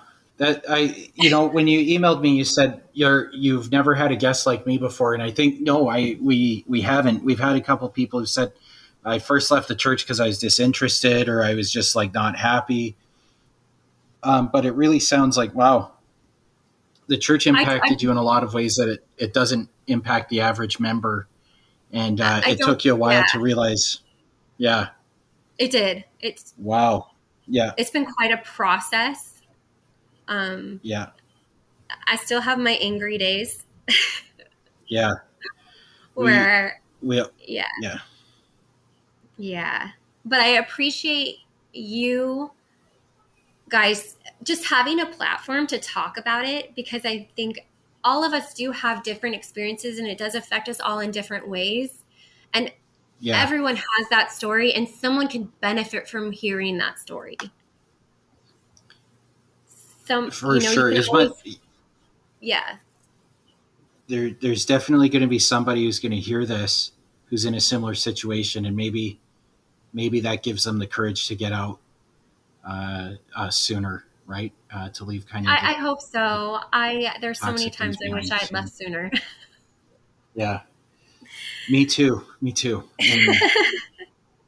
And Especially when I think about the effect it did have on my boys, because I was telling them that this was right and that they should behave yeah, a certain way. And I was doing the same thing, like putting all this pressure and putting all these expectations on them. And I just, no, yeah. Be a good person, be kind, love everyone, but also yeah. have those boundaries That's up and don't let people treat you like shit just because they're, someone that loves you. It's not